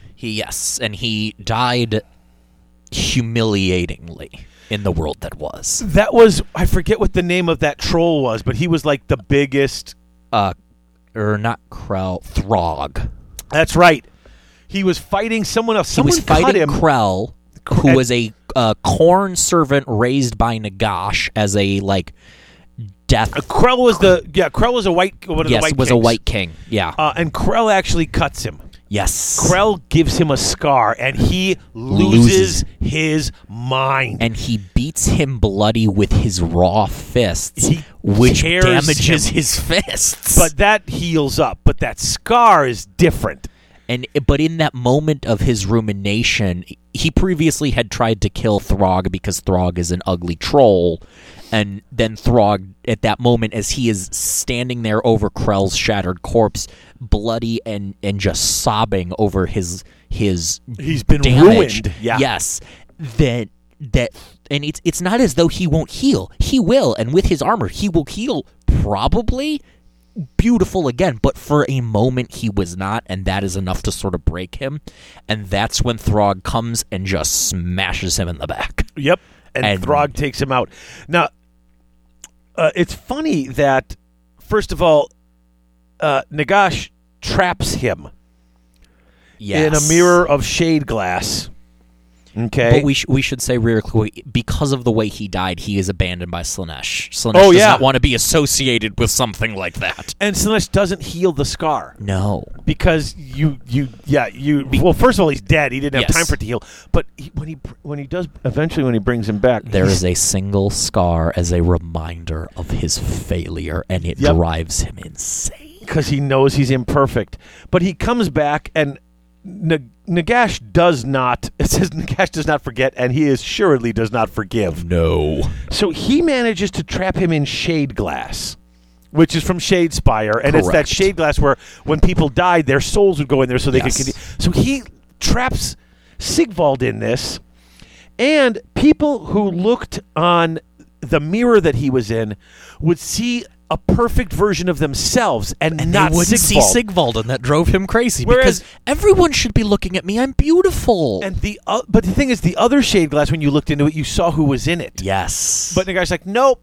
They're not going to see you. They're going to see a perfect, which means they're going to want to look at it more, and they're going to be enjoying their looks and not he will know his. Constantly that the satisfied faces he sees are not because of him, and that will drive him up the wall, which is a very Nagashian punishment. And ultimately is also his is the undoing of the punishment, because he slowly feeds on the vanity.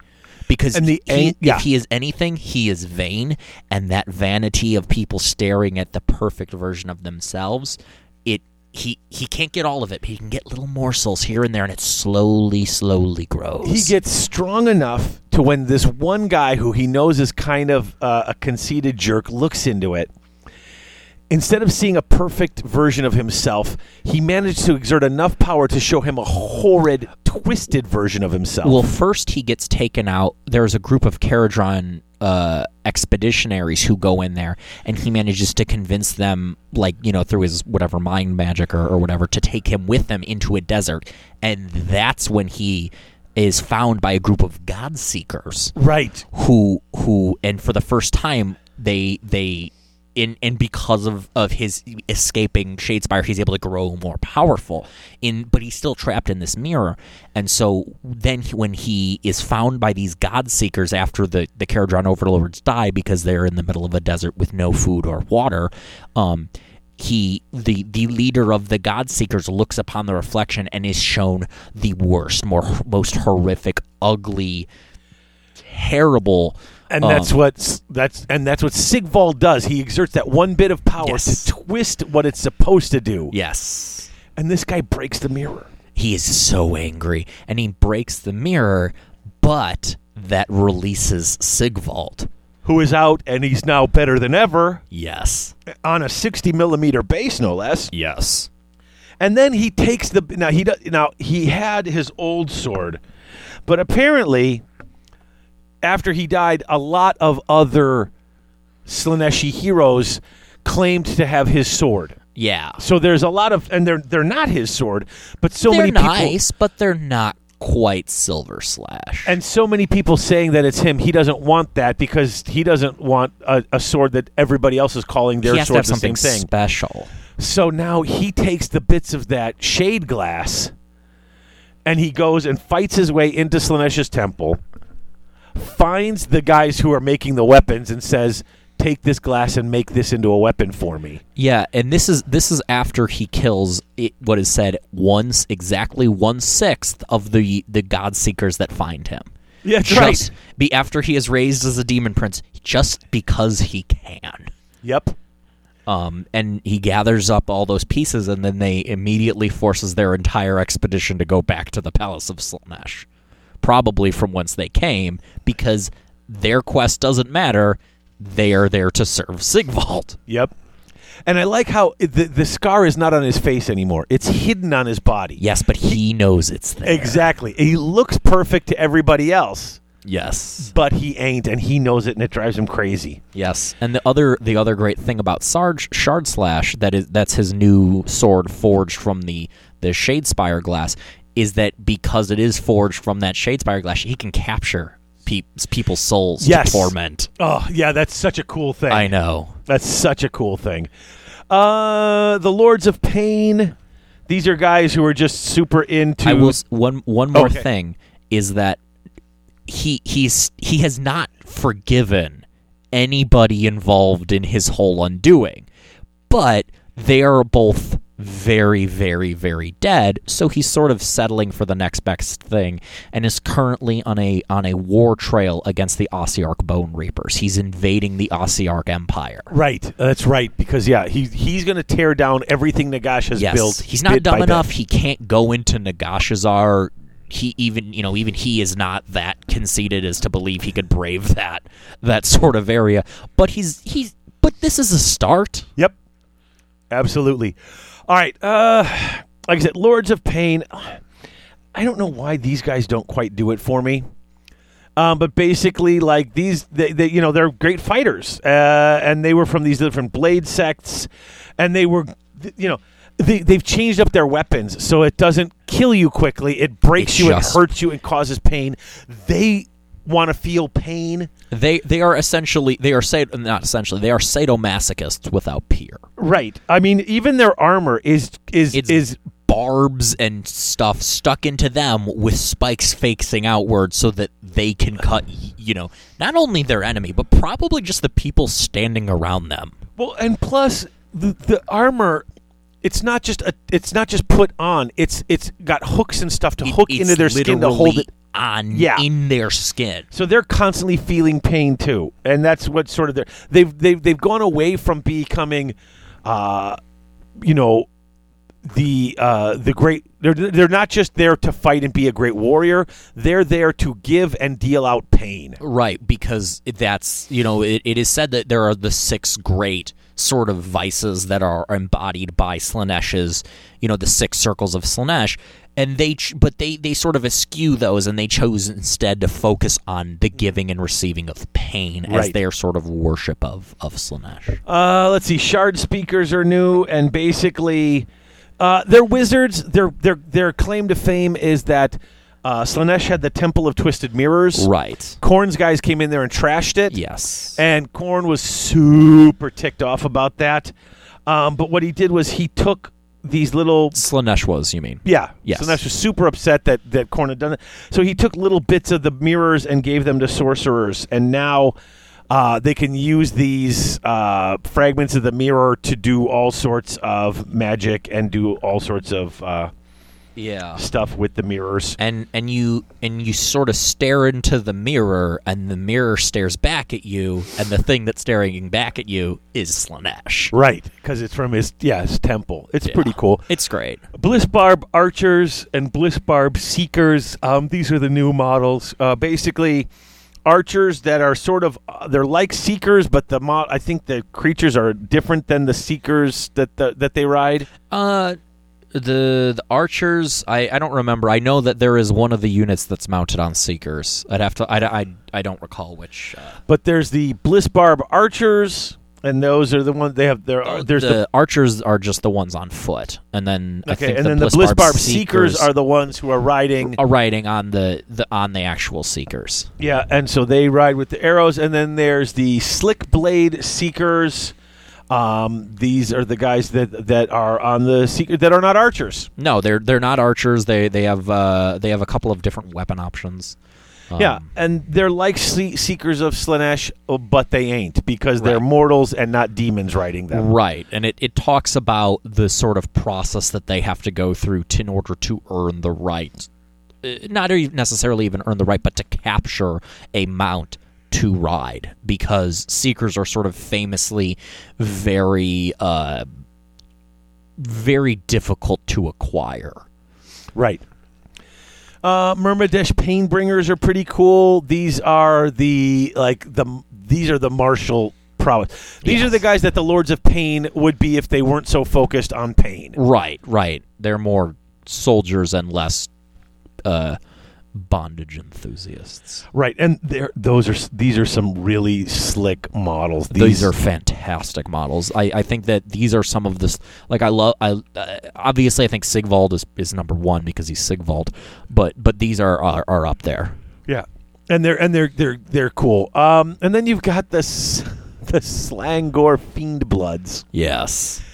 these guys, I mean, just having the weird leather boots and stuff on. It's so great. They're just so creepy. They're terrifying, and it's fantastic. And so, what's the deal behind these guys again? Because I've got my notes, but I'm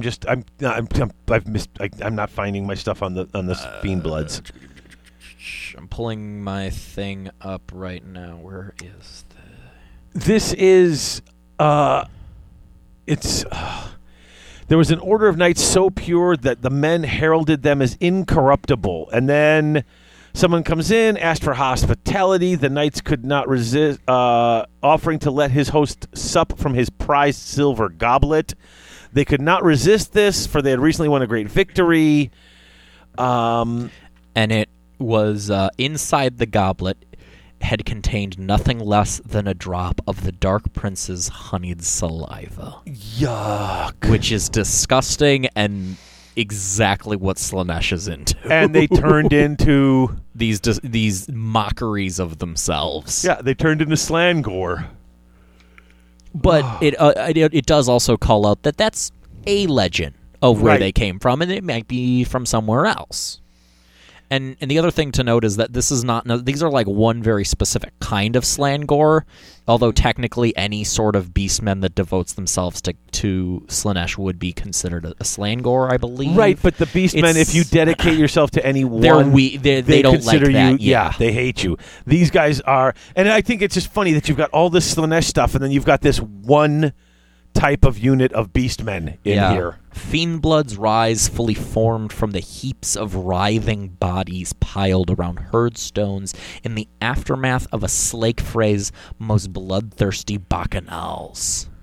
Nice. Which is a fantastic encapsulation of everything that Slaanesh is. Yes, it is. All right, you know what? That's sort of everything in the lore, and I know I kind of jumped through the last of it. It's just... I hate going through every single unit type and talking about their little... I mean, you can read about this stuff. Right. If you want all of it, you should pick up the book, because this is really... I mean, this is a fantastic codex, or battle tome, rather, that is just...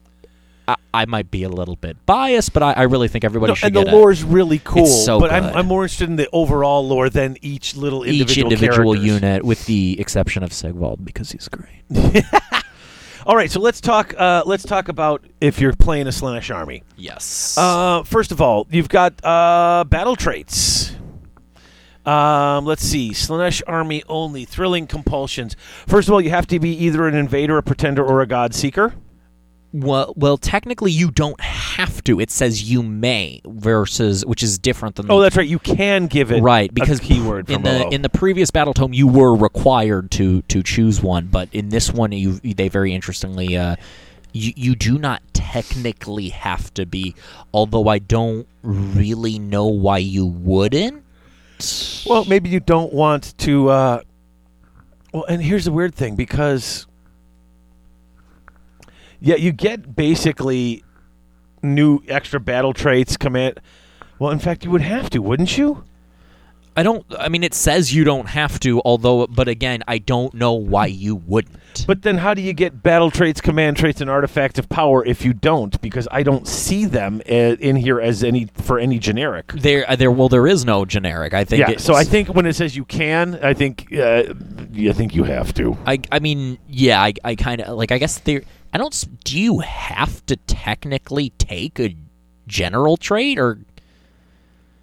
But why would you... I mean, I don't know why you wouldn't. So you don't want any battle traits? You don't want to be able to take any command traits? Right. Like, like, why wouldn't you take command traits or artifacts? I mean, that's a part of the game. Yeah, I agree. But to not have any artifacts or that makes no sense. No, it doesn't. I mean, I suppose if you took an army with only named characters so you couldn't have any, but then still, that makes no sense. It's not even possible to field that, at least in the...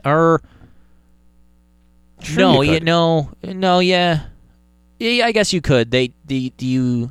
Yeah, you could take Shalaxi Hellbane, and you could take Sigvald and Ursus. Yeah, you could take just named characters. Yeah. But I mean, that would be... I just don't see why you would do that. No, it seems kind of pointless. Okay, so they have some special rules here.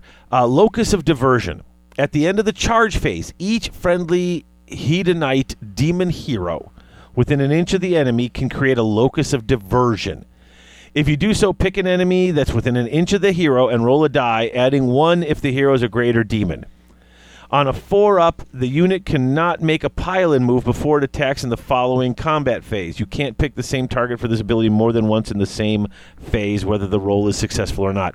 So if you charge with a hero and you get next to them, you can roll a die and stop them from piling in. Which is very, very powerful because, that you are controlling the terms of the fight, which is very, very important for this army because they're not bad in combat. They are very good in combat, but a lot of them are kind of squishy. Yeah, you don't have a lot of defense. Yes. Let's see what else. If the unmodified hit roll from a Hedonite model is a 6, you do 2 hits instead of 1, so you make a wound roll for each. If the unit has 20 or more models, it does 3 hits on a 6. Really, bananas. Yes, especially because that's very much directed at the Demonettes, who you are going to want to run in their maximum 30-man blobs, I believe is the maximum. I think that's right. And then when you get to the actual Demonettes, they get enough They attacks. get another. They actually get another bonus to that, I think. Bliss Barb Archers can go up to 30s, too.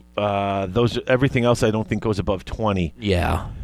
But where is it? Demonettes, they already have 2 attacks. Yes. Plus, I believe the sergeant or whatever they're called for that unit also gets an additional attack. Yeah, their champion gets an extra attack. This is so... and they can run and charge. Yeah. So you get them in there with all those attacks, and then 6 is... So you're already hitting... You're hitting with half. Right. But then it's like, oh, wait a minute. The hit roll is a 6. Yes. So you're hitting with half of them, but a sixth of your bucket of attacks is doing 2 to 3 actual wound rolls. That's going to make a difference at some point. It very much will. And there's also another thing. I believe it's in the Pretenders that modifies that. Or not necessarily modifies that, but that really sort of stacks up on top of that. Or maybe it wasn't Pretenders. It might have been... well, when we get to there, we'll get to that, yes. And then there's Feast of Depravities. Okay. You can summon Slaanesh demon units to the battlefield if you get enough depravity points, okay? Now, this was a little confusing for me at first, but I think this system is more fair, a little more balanced than the old one. Yeah, I agree. Okay, at the end of the Battle Shock phase, you get a depravity point for each unit on the battlefield. Each unit. Yes. Mine and yours. Correct. Which is very that important. Has a wound or mortal wound that was not negated, allocated to it in that turn, or has fewer models than it had at the start of the turn. Yes. So if you have to just remove models that weren't from technically wounds, that still counts. And it's also very allocated. So I think there's like some things that let you sort of shunt off wounds from heroes onto other units that would technically, I believe, still count for that. Yeah, if it was not negated, allocated to it in any unit that had a wound allocated to it. So if you shunt off wounds to something else, then you didn't allocate it to yourself, but then whatever you put it on, it still had gets wounds allocated. It still counts. So if you have depravity... Now, this happens at the end of the Battle Shock phase. So you're talking right at the end of the turn. At the end of your movement phase, you can summon 1 unit from the list below and add it to your army. Each unit you summon costs a number of depravity points shown on the list. You can only summon a unit if you have enough points. It must be set up wholly within 12 inches of a hero and more than 9 inches from the enemy.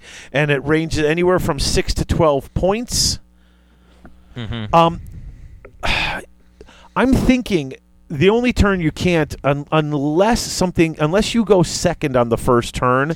First turn seems unlikely to get anything. Yeah, you'd have to have 6 units taking wounds, which means your opponent would have to do would have to knowingly do 6 wounds to 6 different units. Yeah. Or something like that. Any player who knows Slaanesh is just not going to do that. They're at the top going of to the be turn. afraid of the number 6. Right. And you can get anywhere from 10 Demonettes up to a Keeper of Secrets. Or 12 points get you 10 Keepers of Secrets or 30 Demonettes. That's... I don't think you mean 10. I mean 1 Keeper of Secrets. I was going to say 10 12 points. Keeper 1 of Keeper of Secrets Secrets is a bit much. or 30 Demonettes. there's just a lot of good stuff you can take here.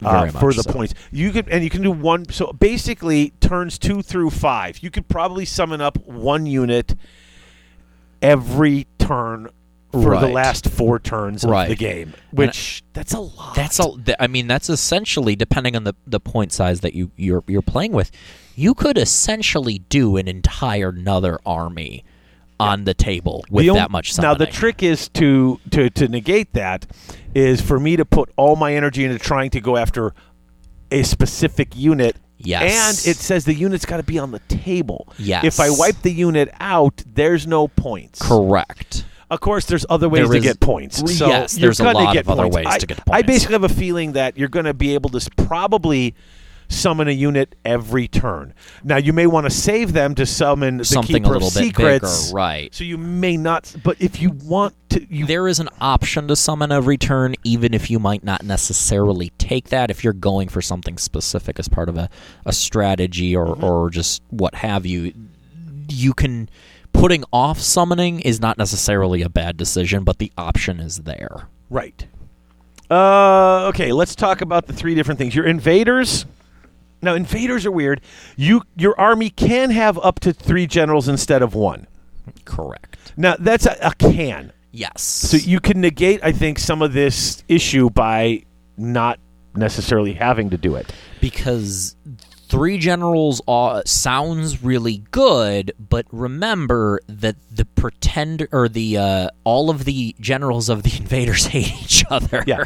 Only 1 general can have a command trait, but all 3 are considered to be generals for purposes of using command abilities. So if you're using stuff that says your general can use this or within your general, that really does suddenly increase the bubble Yeah. dramatically. However, none of them can use a command trait or command ability while they're within 12 inches of any other general. In addition, each time one of your generals is slain for the first time, you receive a command point. I'm not 100% certain, and I haven't read the book enough to see where it might be for the first time, unless there's stuff in here that brings you back. I think that there's a couple of options. It might also, I don't know necessarily how it works. If you summon, let's say you have we'll say you have a Keeper of Secrets, and then you summon another Keeper of Secrets. I don't know if that. I don't like. Can you summon back the same demon that was I mean, just that's killed? the thing. Can you call them a general? I don't know if that's how that works. I'm not 100% sure on how that works. Somebody who's more versed in the rules and will need to correct us. Yeah. If your general's is wholly within enemy territory at the end of the battle shock phase, you get an extra depravity point.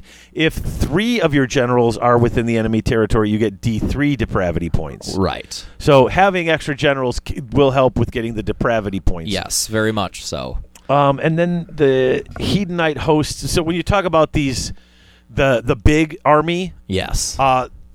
whether you're an invader or a god seeker or a pretender, that's going to change. And this is the super. Yes. This is the battalion that you have to take multiple battalions in. You're taking this battalion to take other, groups of battalions. Yeah. That all shifts what you have to take depending on whether you're an invader. And I was doing a little bit of like theory hammer kind of stuff. And normally in a reasonably like a 2,000 point game, most of those massive battalions, it's just not going to happen. Right. But with the changes that the invaders give to that sort of supreme battalion, you can technically fit it into a 2K point game. Can you? Yes. That seems like you're not going to have a lot on the table though, because you're going to. If you're taking the very, very barest stuff, I think you just barely can do it. And that's super themey. Yes. I just don't know if that would be practical. Oh, I don't think it would be practical at all, but it's an option if you want to try something new and different. Okay, cool. And then they've got some cool commander. I mean, they got the basic one, reroll wound rolls. Yeah. +2 wounds, reroll hit rolls. But then the one I like, at the end of the combat phase, if any enemy models were slain by wounds inflicted by this general's attacks in that phase, you can heal up to D3 wounds. Yes. So there's that nice ability to heal up because they are sort of glass cannon-y. They're glass cannon-y, but they also are. It's very thematic. They're constantly having to outdo everybody else, and it just wouldn't do to be murdered. That's true. And the artifacts of power are pretty cool. They've got different things. I really like the Rod of Misrule. Agreed. At the start of your hero phase, roll a die. On a 1, your opponent gets a command point. On a 2 to 5, you get a command point. And on a 6, you get D3 command points. And with invaders, you need command points because your ability to spend them is almost for sure going to outpace your ability to actually generate them. Exactly. Which is one of those, when you get those Hedonite hosts, that all those extra command points. Yes. Let's see. That's pretty much. I mean, there's other cool stuff in here. I will say I'm also a bit of a big fan of the Beguiling Gem. Okay. At the start of the combat phase, pick one enemy hero within 3 inches of the bearer and roll 3d6. If the roll is greater than that hero's bravery characteristic, subtract 1 from the attack characteristics of that hero's melee weapons to a minimum of 0 until the end of that phase. I think that's just a very interesting concept. That's actually huge because you get to pick it. And that's actually huge for those characters who have certain types of weapons that have just that one attack that can be super devastating. Well, it says weapons, plural. So I at least I would. All of them. And I think that would would that include the mounts?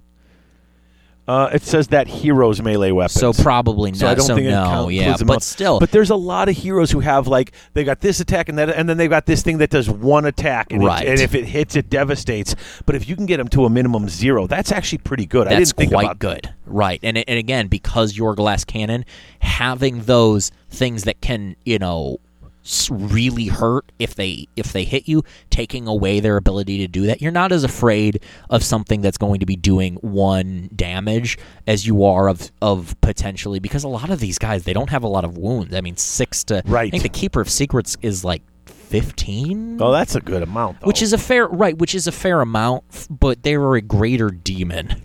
But yeah, the Mask has 5. Right, the Vice Leader's got 5. And 6 is the Blade Bringer, the ones on the Chariots have 8 or 9, but that's because they're on a Rapturous chariot. Has 5. The Epitome has 7. I mean, they're pretty low. It's very. Celeste's only got 9. Right, and it's fairly conceivable that you could lose one of those characters to a bad combat round. That's true.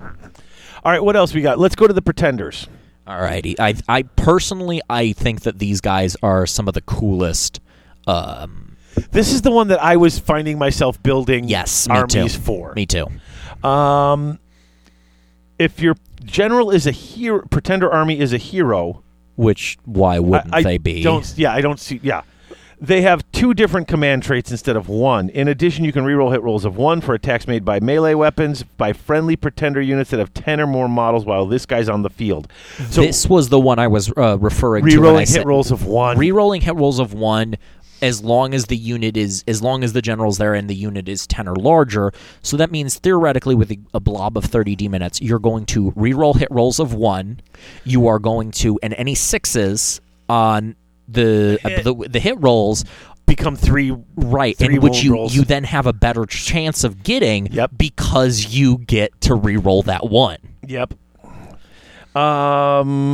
Supreme Sybarites Battalion. Oh, okay. In a Pretender's army, it must include 1 Slaanesh hero instead of 3 to 6. I sort of noted that. It's pointless then, because then you're spending points for a 1 in, actually not even for a 1 in 6 chance. You can't, because it has to be greater than in order to generate the benefits.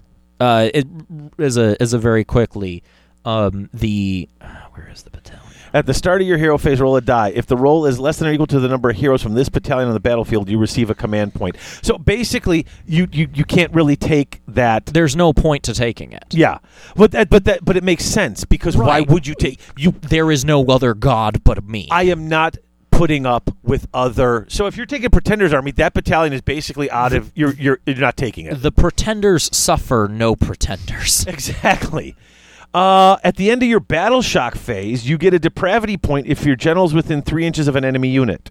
You get D3 if your general is within 3 inches of 2 or more enemy units. So once again, proving that you are the toughest. Right. But then again, your generals are squishy, so you're getting depravity points, but you're really risking... I really think with this one, you're going to be choosing Keeper of Secrets for your general, because in addition to the base size being larger, meaning you can realistically have a better chance of getting that, they're kind of one of the only things that has a chance of surviving. And the thing is, you can take more than one hero in this army. Yes, you can. can. You just can't do that bonus for the multiple heroes. Correct. Because they're not putting up with that. What kind of command traits do we have here? I think they have some of the best. Okay. One's for combat phase. In step 4 of the attack, you can add 1 to the damage inflicted by 1 successful attack. There's too much in there to make it. It's too situational. I agree. I think one of mine is Strongest Alone. You can reroll hit rolls for attacks made by this general while there are no other friendly models within 6 inches of them, which is kind of their thing. They're off doing their own thing, and you can let the rest. It's very themey. Yes. It's dangerous to have your general by himself. Especially when a lot of their bubbles and things, Right, but you're going to. I think you're going to find yourself, and that's actually especially helpful if you're running like the some of the chariots who also have abilities that revolve around them being 6 inches. Now you can pick 2 of these though. So yes. When you're going to pick 2, where do you go with that? I think one of the ones you ignore all the time is Hunter of God Beasts. I think it's kind of just pointless. I kind of like, if you're going to take your Strongest Alone, I'm going to take Monarch of Lies with that. Yes. Pick an enemy hero near the because you're not going to reroll Battle Shock Fest for friendly units within 9 because you want to keep them away. Right. You could take the Craving Stare. would be my choice for that one, because there are some abilities when it comes to the artifacts of power that really that you can just decimate units in the morale phase, along with a lot of magical options that let you do that. And because if you recall, as long as the depravity points are generated if a model is no longer on the table, and that would include fleeing from failing a bravery. Right, okay.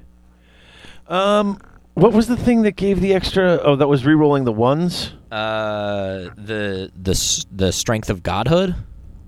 Right, okay, that was that. Okay, that was in the last army, right? Okay. Or the strength of godhood was the reroll hit rolls of ones. Okay, so that the heir to the throne, you got the rerolling hit rolls of ones. You can also take the artifact. Nope.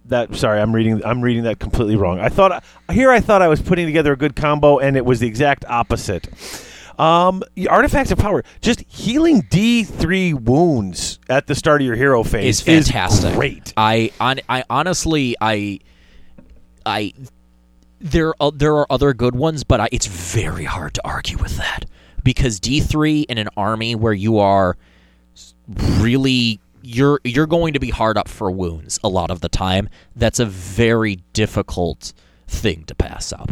Even if the dice roll itself does mean it could be a little bit fickle, but one wound can make the difference. Mm-hmm. Did I miss something? Okay, this is where I always get confused, and I don't know if I made a mistake or not. The Breathtaker. You can reroll the dice roll that determines if an enemy hero within 6 inches of the barrel is affected by the Locus of Diversion battle trait. But when I read that, at the end of the charge phase, each friendly demon hero within 1 inch of an enemy can use it. Pick an enemy within an inch of the hero and roll a die, adding 1 if it's a greater demon. On a 4-up, they can't make a pile-in. You can't pick the same target. I don't understand. Did I miss something? You can reroll the dice that determines if an enemy hero within 6 inches of the bearer is affected. When could you roll that in the first place? Did I miss that? I don't understand. I am totally not, and maybe I'm just getting this wrong, and if you're listening, folks, and I know you're ready to correct me because I get a lot of rules wrong, but I don't see where it doesn't say anything about an enemy hero within 6 inches being affected by the locus of diversion. So how can you re-roll a dice roll that determines if that happens when I don't see that in the rules. Yeah, I'm not really sure. I hadn't caught that because honestly, I really wasn't looking at that as. I don't understand that at all, and that's just me. But that's because we're looking at healing D3 wounds. Yeah, 100%. Like that's. There's some other interesting ones there, but I have a feeling what most people are going to be taking. Yep. And then you've got the God Seekers. Okay. Yes. +1 to charge rolls. Right off the bat, they're already moving fast. Now they're moving faster. The God Seeker's entire shtick is charging. It's all of their stuff. There's so many things that give you, run and charge and retreat and charge, and it's a very a lot of your God Seekers are going to be kind of smaller in terms of just what you're putting on the tabletop, right? But just the ability to get across the table, you want to be charging with as many units as possible every single turn. Right. So, in this one, the big Hedonite host, you'll have less revelers and more seeker cavalcades. Makes obviously. sense. That's kind of their thing. The maniacal hunters. Okay, at the end of your charge phase, you get D3 depravity points if your general made a charge move in the same turn. Add 1 to the roll if any other friendly Godseeker units made a charge move in that turn. So here's my question, and I know that people are going to send me the answer to this and tell me how stupid I am. I'm adding 1 to the roll. So when I roll a D3, if I roll a 6 and I add a 1, that's a 7. Right. Does that count as 4? I would say yes. But you and I, yeah. That might be something. Idea. That might be something that either needs to be FAQ'd or already has been, and we are just not aware of. I don't think the FAQs are out yet. No, I know that, but it's something similar. Surely something similar must have occurred at some point, or maybe not. I don't know. I do like the sweeping slash. This is basically like impact hits in the command traits. If you charge, roll a die for each enemy unit within an inch, and on a 2-up, they take D3 mortals.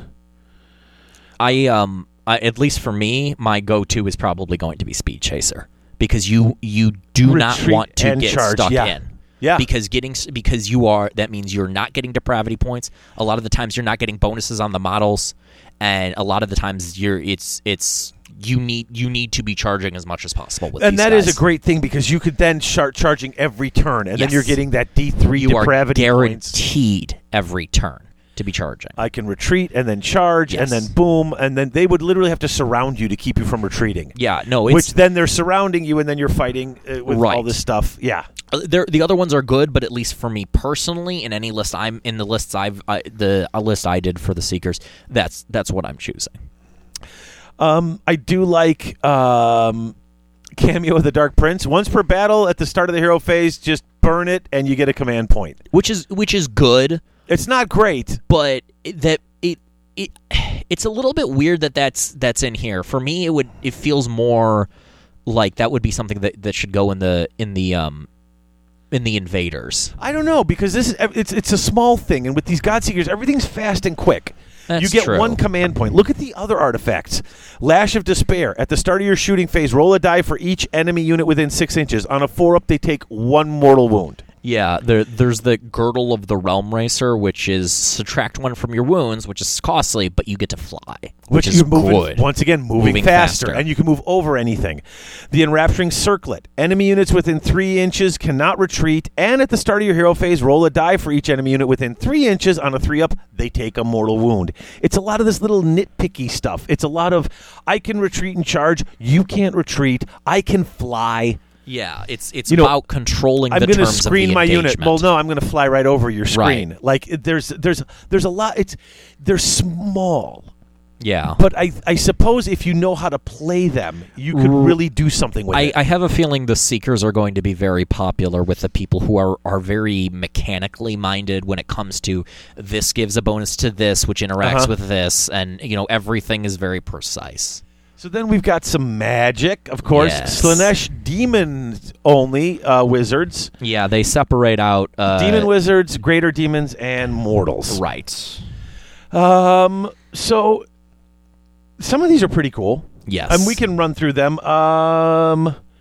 Okay, anytime you're picking points and stuff like that and drawing imaginary straight lines, I just get annoyed.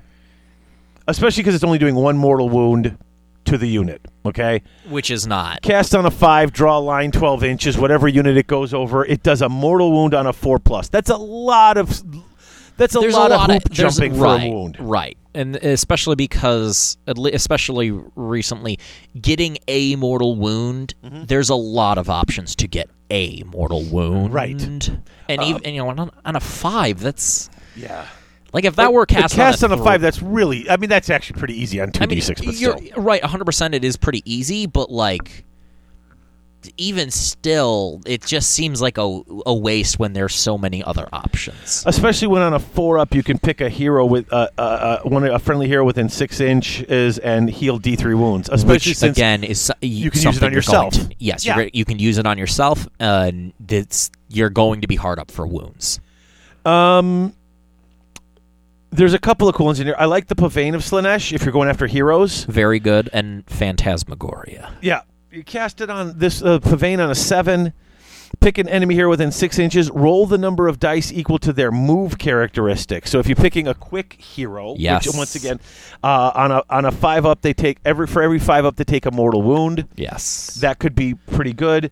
The Hysterical Frenzy is also on a 7. Pick an enemy wholly within 18. Roll a die for each model in the unit. For each 6, the unit takes D3 mortal wounds. Yes. So I like this one because if you're going after a horde, you're rolling a lot of dice. Yes. And that's a horde deletion thing, and that's going to be something that I think a lot of Slaanesh armies are going to struggle with. And you're only going to hit a 1/6 of them, but then you're going to average 2 wounds per each 6, so that's up to a third of the unit now. Correct. You're actually giving mortal wounds to. Correct. And in addition to that, that's going to probably potentially make them break when it comes to their the sort of the morale. Yep. And you've got your Soul Slice shards, which basically is the same thing as a Banshee Scream. You're rolling 2d6, and the difference between that and their bravery, they take mortal wounds. Right. And then you've got your Phantasmagoria. That's the one you like. Phantasmagoria has a casting value of 7 if successfully cast. Pick one enemy unit within 18 inches of the caster that is visible to them and roll 6 dice. Again, there's that number 6. For each 5+, subtract 1 from that unit's bravery characteristic to a minimum of 1 until your next hero phase. Which is going to make, again, at least for me, that's something that's another horde sort of management tool. Is it because hordes are a lot of time your hordes, because you got 10, 20, 30 models, they're already getting a +3 or a +4 to their bravery. And especially if it's one of these hordes that are like, and like I said, I'm always playing hordes of undead, so it's always this high leadership anyway. I don't dislike it, but you got to find a way to really use that bravery bomb in there, and I just think especially for things the pretenders especially that do play a lot with that bravery. That's a huge boon, you know.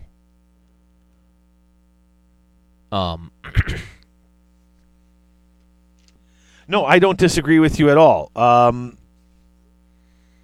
Not a bit. I'm just saying I think their spells are very strong. There are a lot of good options. There's a lot of bits of mortal wound doing in these spells very much for so. the demon wizards. Which again, and every time you do that, that's another portion of getting you one step closer to a free Keeper of Secrets. Right. And then your greater demons, your Slaaneshi greater demons, which is going to be your Keeper of Secrets, they can either cast something to make themselves fly, throw something on a 5, they heal D3 wounds to them or a different hero within 6, a demon Hedonite hero within 6 inches. If you roll a 10 on that, you heal D6 wounds. I think that's when you're going to see your Keeper of Secrets. I think that's definitely something using. You're going to be, especially if you're not. That's something, especially, if I'm not. I might not have like an amazing thing I need to do right now. That's something that I will always be trying to cast if I have that, spare spell slot. Even if I'm like only 2 or 3 wounds down. Mm-hmm. Absolutely. And then the last one that they've got is, I love these types of spells. Harrison's Army has all sorts of stuff that does this, and it irritates the heck out of your opponent. On a 7-up, pick a hero within 12 inches until their next hero phase. They can't use command abilities or run or charge. Which is, again, that's Slaanesh is about you get to set how the engagement goes. I am taking away your ability to play the game. Exactly. Yes. Mortal Wizards, a little less.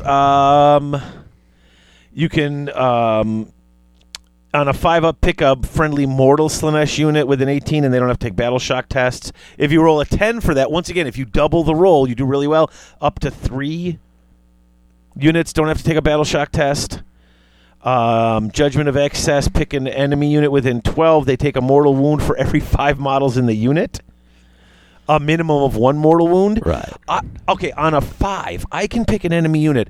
If I'm coming in with my horde of 40, 40 whatever, sure. Yeah, from my 40 goblins, from my Nighthaunt army, my 40, the whatever they're called. The Chain Rasp. Yeah, the Chain Rasps. That's 8 mortal wounds. That's nothing to sneeze at. That really isn't. Right. And suddenly, okay, and so I might save 1 or 2 of them because I got my death save, but that's still 6 wounds that I took that I'm adding to my wounds at the end at the Battle Shock phase. Right. Which that's on Hordes, that's a great spell. Yes. And then the Dark Delusion same with the next one, because it's such a low casting cost, and that's part of why it's so good. And this one, it's not the difference in bravery doing mortal wounds. You roll 2d6, and if it's higher than their bravery characteristic, add 1 to hit rolls for attacks that target that unit till your next hero phase. So that's where now your demonettes are coming in.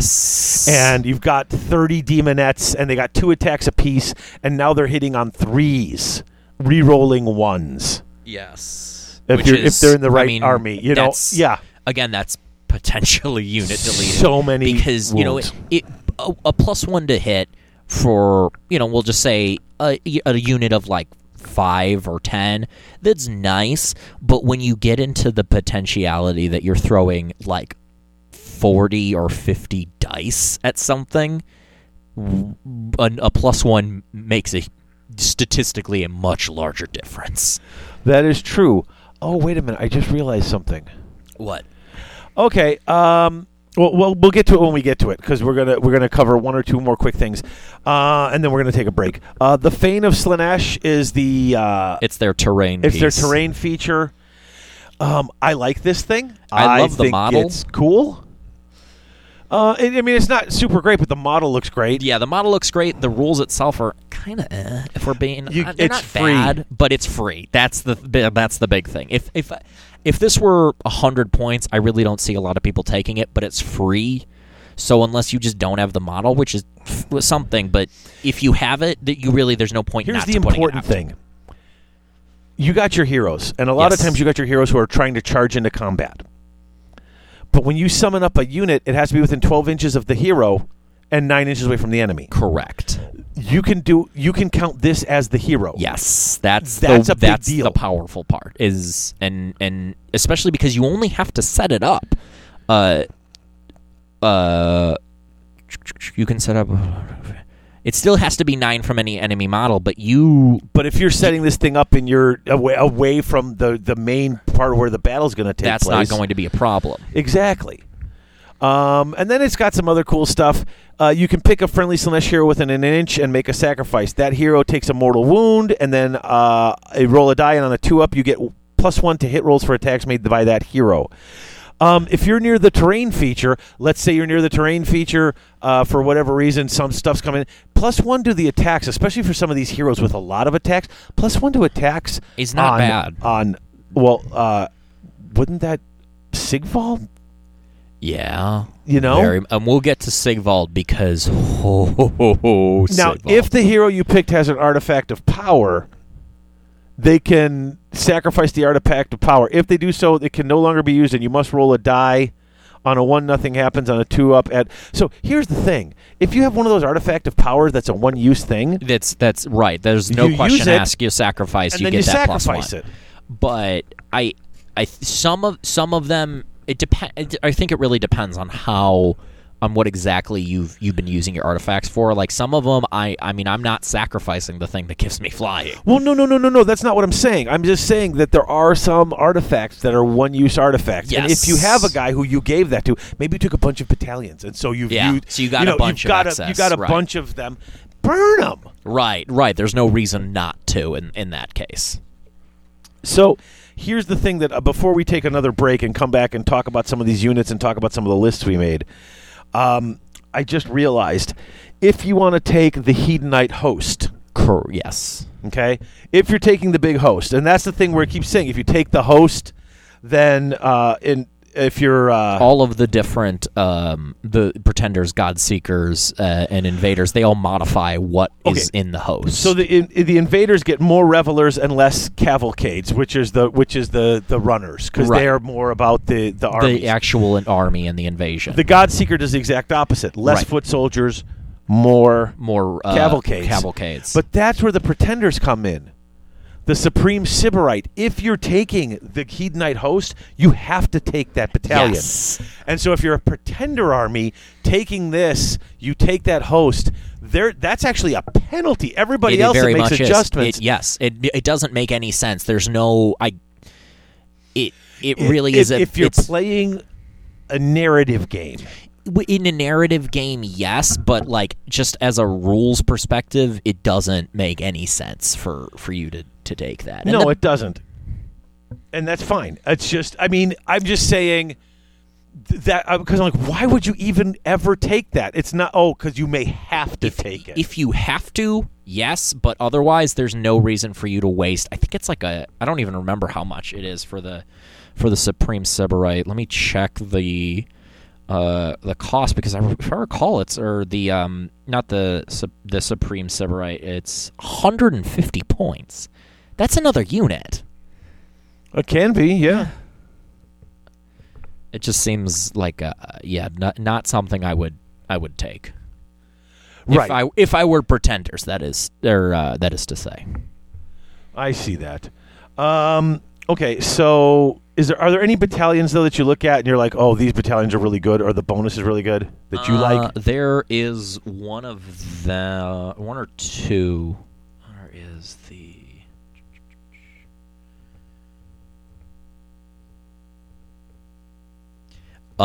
So the Seeker Cavalcade, which is 2 to 6 units of Seekers, Blissbarb Seekers, Slickblade Seekers, or Hellstriders in any combination, and 0 to 4 units of Seeker Chariots. If you're doing God Seekers, you essentially are already going to qualify for this. There's no reason not to take it. Okay. It's not that expensive, and the ability, Drawn to Battle.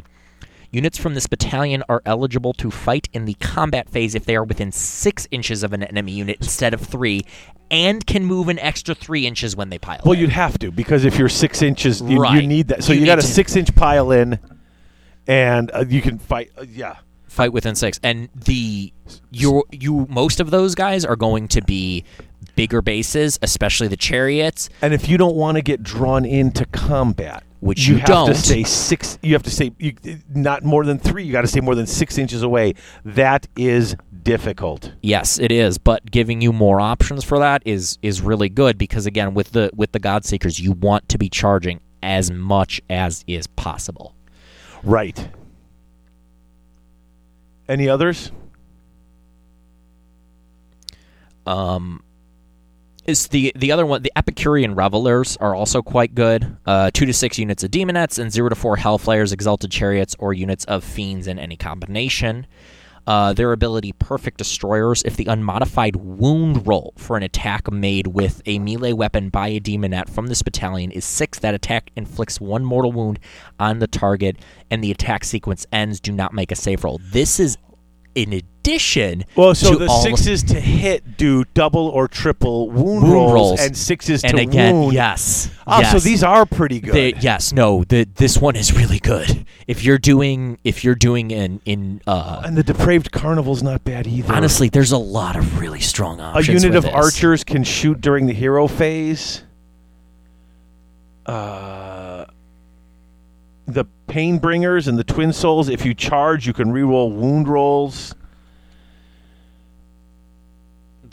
The Speed Knights give... Oh, well, yeah. Yeah. D6 units can move up to 6 inches. Right off the bat. Again, that's another option if you're doing Godseekers. Of course, if you roll a 1, you're going to be ticked, but, that's. But that's the price you pay for that kind of thing. Hey, you never know. Slaanesh is fickle. All of the Chaos Gods are fickle, and Slaanesh more than most. But even that one, that can set you up. If you're, that can set you up to be getting that charge potentially turn 1 if you play it right. Yeah, I guess it could. All right, break time. Awesome. We're hitting the longer haul here. I need to take a break at this point. So let's take a breather, and we'll come back and we'll start talking some units and some lists in just a moment.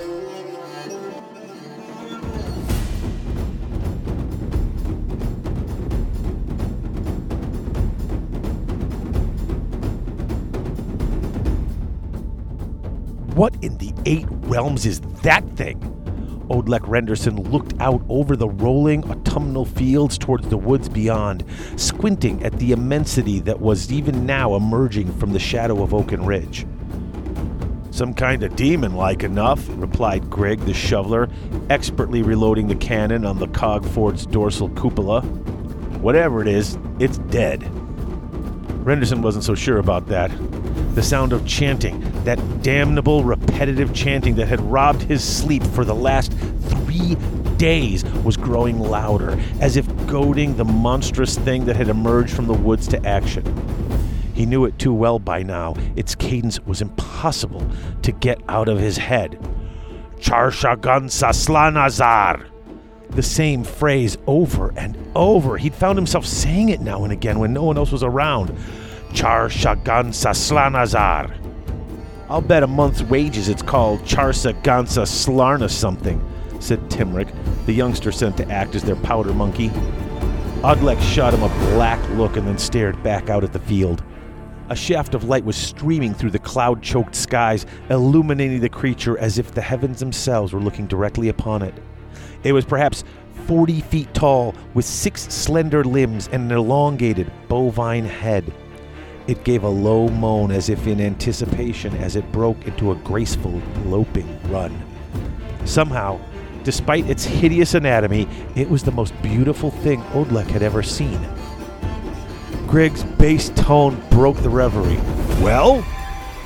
Right, said Odlek, tugging at his clothing. It felt way too tight. Yes! Open fire!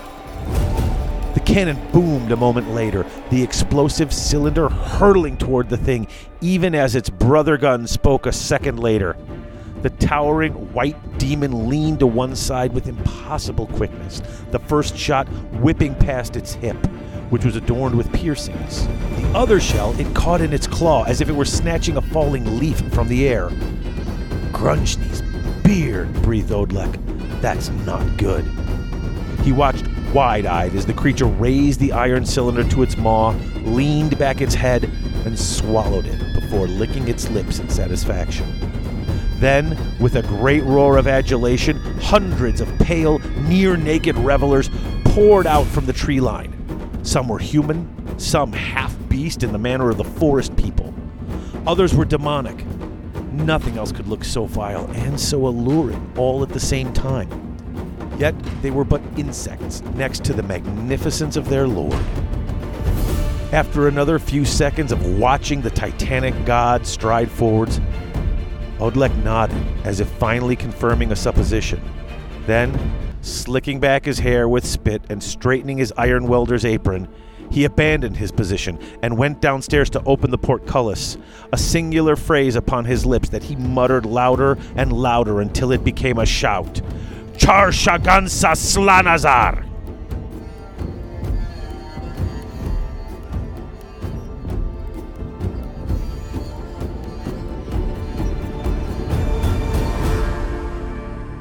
Okay, folks, we're back. And we're back. And let's see. Now, once again, I know some of these units have changed from the old book, but I don't want to get bogged down in the minutia of all of the units. But I do want to talk about how many wizards and different spells you have in this army. There are a plethora of options when it comes to Magic, and almost all of them have their own special spells, which is good because you're going to be casting quite a lot. Now, I'm looking at this going, you got your Keeper of Secrets, which has all sorts of... I mean, he's great. He's got Keeper all of sorts Secrets is fantastic. The model, the unit, the lore, it's all good. Yeah, I mean, just the Dark Temptation stuff that he can do, where he can just go after heroes and mess with them. They either have to accept or refuse temptation. That's such a great thing. It's so good. I always envision playing in a tournament and like bringing little like, oh, you want some candy? I'm offering you temptation.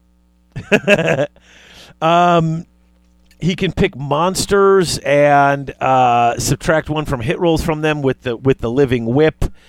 There's just all sorts of things he can do. The ritual knife, you can do mortal wounds.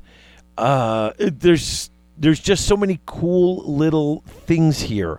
If any models were slain by wounds inflicted by models' attacks, it can heal up to D3 wounds on this model. If enemy heroes were slain, you can heal D6 wounds. There's a lot of ability to heal your Keeper of Secrets. Which you're going to need because it is a massive model that is, I'm not going to say always is going to be your general, but fairly likely to be your general, and is going to draw a lot of fire because if they get in combat, they can really, really hurt things. Well, and it's got 14 wounds, but it's only got a 4-up save.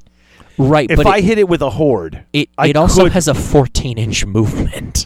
That is true, and it can you can pick guys who can retreat and then charge too as special abilities. But if I can get a horde into it with a lot of attacks with that 4-up save, with a 4-up save, I need to get 28 wounds on it, and I've done stuff like that. Yes, it's possible. Especially with this, you can get your big units of even your chain rasps. I got 40 guys with 2 attacks apiece, and I got a battalion where I'm re-rolling failed hits. It's definitely possible, and it's something that you are going to have to be cognizant of when you are playing this army. There's a reason why so many of the abilities revolve around controlling how and where and when you engage, because that's really going to be the determining factor between whether or not you get to live or you're going to get shot by a bunch of Lumineth arrows and die turn 1. Okay. Before we move on from the Keeper of Secrets, I want to touch on their magic and their special command ability. Right, yeah, I was getting to that too. Amazing. Yeah. So the magic, they can cast 2 and unbind 2. Obviously, they know Arcane Bolt and Mystic Shield, but they also know Cacophonic Choir. Cacophonic Choir has a casting value of 6. If successfully cast, roll 2d6. Each enemy unit within 6 inches of the caster that has a bravery characteristic of less than the roll suffers D3 mortal wounds. So, once again, you're getting this guy into the middle of the fight, there's a bunch of units around him, and and a lot of these things only do a couple of mortal wounds. But there's a couple of mortal wounds. Right. That add up really quickly. And again, if you're doing Pretender, you want this guy alone and you want him stuck in, and this is perfect for that because there's so many in there. Now, correct me if I'm wrong. Bravery characteristic would mean modifiers do not affect that. I don't think so. I'm not certain. Okay, but regardless, confused. That's still very powerful for. I mean, D3 mortal wounds. If you're rolling 2d6, that's going to average a 7, which isn't great. You just have to be higher than them, and a lot of Sure, there's stuff that has 10s because they don't, but there's a whole lot of armies that have 4s, 5s, 6s. Yes. I mean, if you're a good-sized roll, suddenly you're like, oh, I'm doing D3 mortals to everything. Pretty much, correct. And then the command ability, where I think is one of the shining points of this model. You can use this command ability in the combat phase when it is your turn to pick a unit to fight with. If you do so, pick one other friendly Hedonite unit that has already fought once in that phase and is wholly within 12 inches of a model with this command ability. That unit can be picked to fight for a second time if it is within 3 inches of any enemy units. You cannot pick the same unit to benefit from this command ability more than once in the same phase. But you can pick the Keeper of Secrets. Yes, you can, It because can they're pick within itself. 12 inches of a model with this command ability. So it can attack, and then something near it can attack, and the thing near it that attacks can let this thing attack again. Correct. Or you could pick Sigval. Yes, you could. Which is, he's got some cool rules, and I'm not saying he's the greatest, but I mean, But there's he's the things greatest. with a bucket of attacks. Getting to attack again is always good. I mean, this Very thing's much so. got. This thing's got one attack with the knife, two with the claws, 4 with the blade. You may even pick something else, dude. Selesky with 12 attacks. Yeah. You know, Selesky attacks. And now I'm going to attack with my Keeper of Secrets, but I'm going to spend a point and let Selesky do its 12 attacks again. You know, which, by the way, this is one that I did put into my list. This Celesk is a very good choice. I didn't include Celesk, but yeah. 9 wounds, 4 up save, 4 attacks, 4s by 3s, rend 2, damage D3, then 8 attacks, 3s by 4s, rend 1, damage 1. It's a wizard. It can also cast its own spell. It goes off on a 7. Pick an enemy hero with an 18. That hero cannot use command abilities until your next hero phase. Celesk has a command ability that uses at the start of the Battle Shock phase. If this model's your general and on the battlefield, if you do so until the end of the phase, don't take Battle Shock test for units with an 18. Like, there's just a lot of cool stuff in here that it can do. And, you know, you take that, and I had a Celesk and, 2 Contorted Epitomes and the Infernal and Rapturous. You know, that right there, it was, 770 points. And then that was my, I picked such a stupid army. I don't think either of our lists are going to be winning any tournaments anytime soon. But it was that, and then I'm like, okay, throw in a bunch of Demonettes, throw in some Archers, and then I'd like a few, what were they? What are the good guys? The not the Hellstriders, the Seeker, the Postbarb Seekers. No, the guys who are really good, not the Lord of Pain, but the actual really good. Oh, the Painbringers. The Painbringers, yes. Yeah, and then I was at 2,000. You know, it's like, I didn't take anything quick, but I wasn't taking a. Points tend to disappear if you're doing a lot of these armies. But and like I said, I like the Contorted Epitome, and they get 2 spells apiece. So I took 2 of them and this, and it's like suddenly I've got 4. I've got 5 spells I'm casting. I got 5 dispels. I've got the Enrapturous, who's messing around with my opponent's spells, which I think is really kind of nice against an enemy who's throwing a lot of spells out. Yes, absolutely. You know, like Harrison's army. Yes, Lumineth. Yeah. They're so you've got so let's see. Well, Selesky's got all her cool stuff. Shalaxi Hellbane is the named demon. The name Keeper of Secrets. Keeper of Secrets. And he's got some cool stuff too. But then, the Enrapturous, reroll successful enemy wizards within 24. So this just happens. Yeah. And so when you've got her, you move her up. And now, granted, they're going to just try to take her right off the field with bows and arrows. But if you can, that's not going to happen until after the magic phase. If you can get her up. Shalaxi's whole thing is she kills heroes. That's canonically, she's there to kill bloodthirsters and champions of other gods, and all of her rules really kind of revolve around that. I mean, if you look at her magic, Refined Senses has a casting value of 4. If successfully cast until your next hero phase, you can re-roll hit rolls for attacks made by the caster that target a hero, and you can re-roll save rolls for attacks made by heroes that target the caster. And that's a 4. So you are essentially almost guaranteed to get that off essentially every turn. Yeah. No, Shalaxi's actually really cool. Yes, very much so. And she doesn't have a lot of attacks, but they're high rend, and some of them are fairly high. Do you damage. like her better than the Keeper of Secrets? I think she if I know I'm going to be dealing with something with a really hardcore hero group, I'm absolutely taking her. But generally, I I personally would probably just go with a generic Keeper of Secrets, if for no other reason than I don't tend to run special characters. Okay. And the Keeper of Secrets does have that cool excessive violence command which ability. is something you really... It's excessive and wonderful.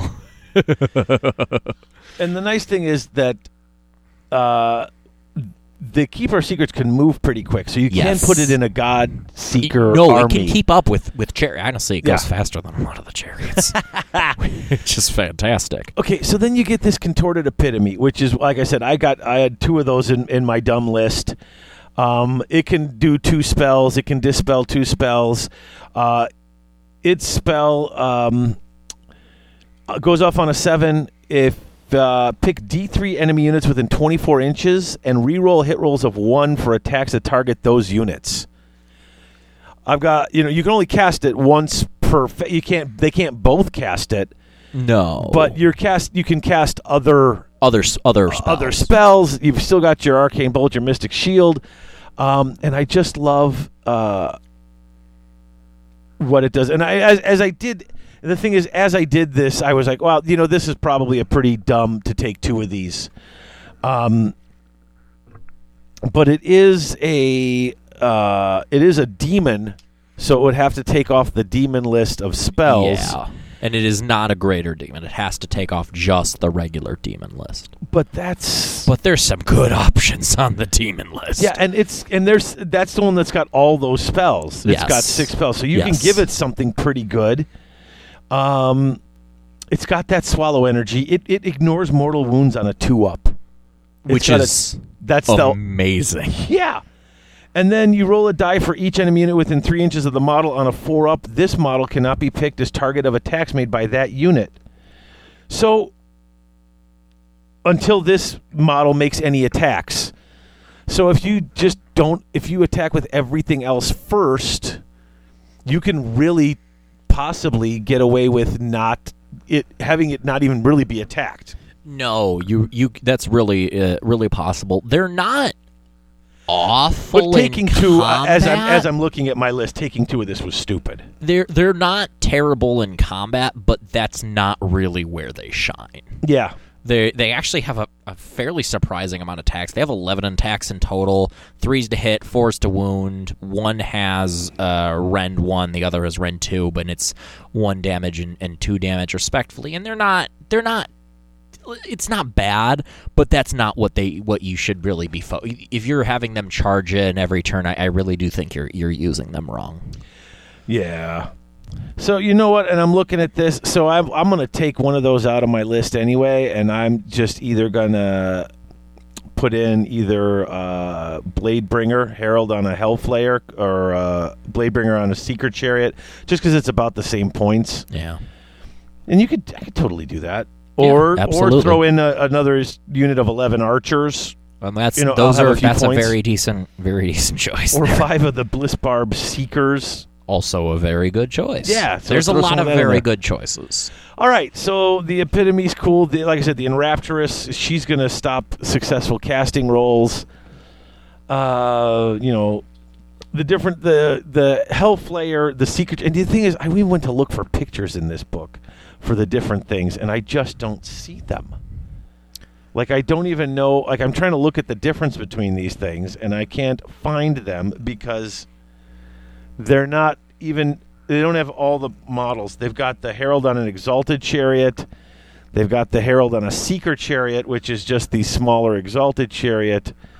But then where is the Hellflayer? Oh, there's one in the picture here, which is in the picture of the whole army.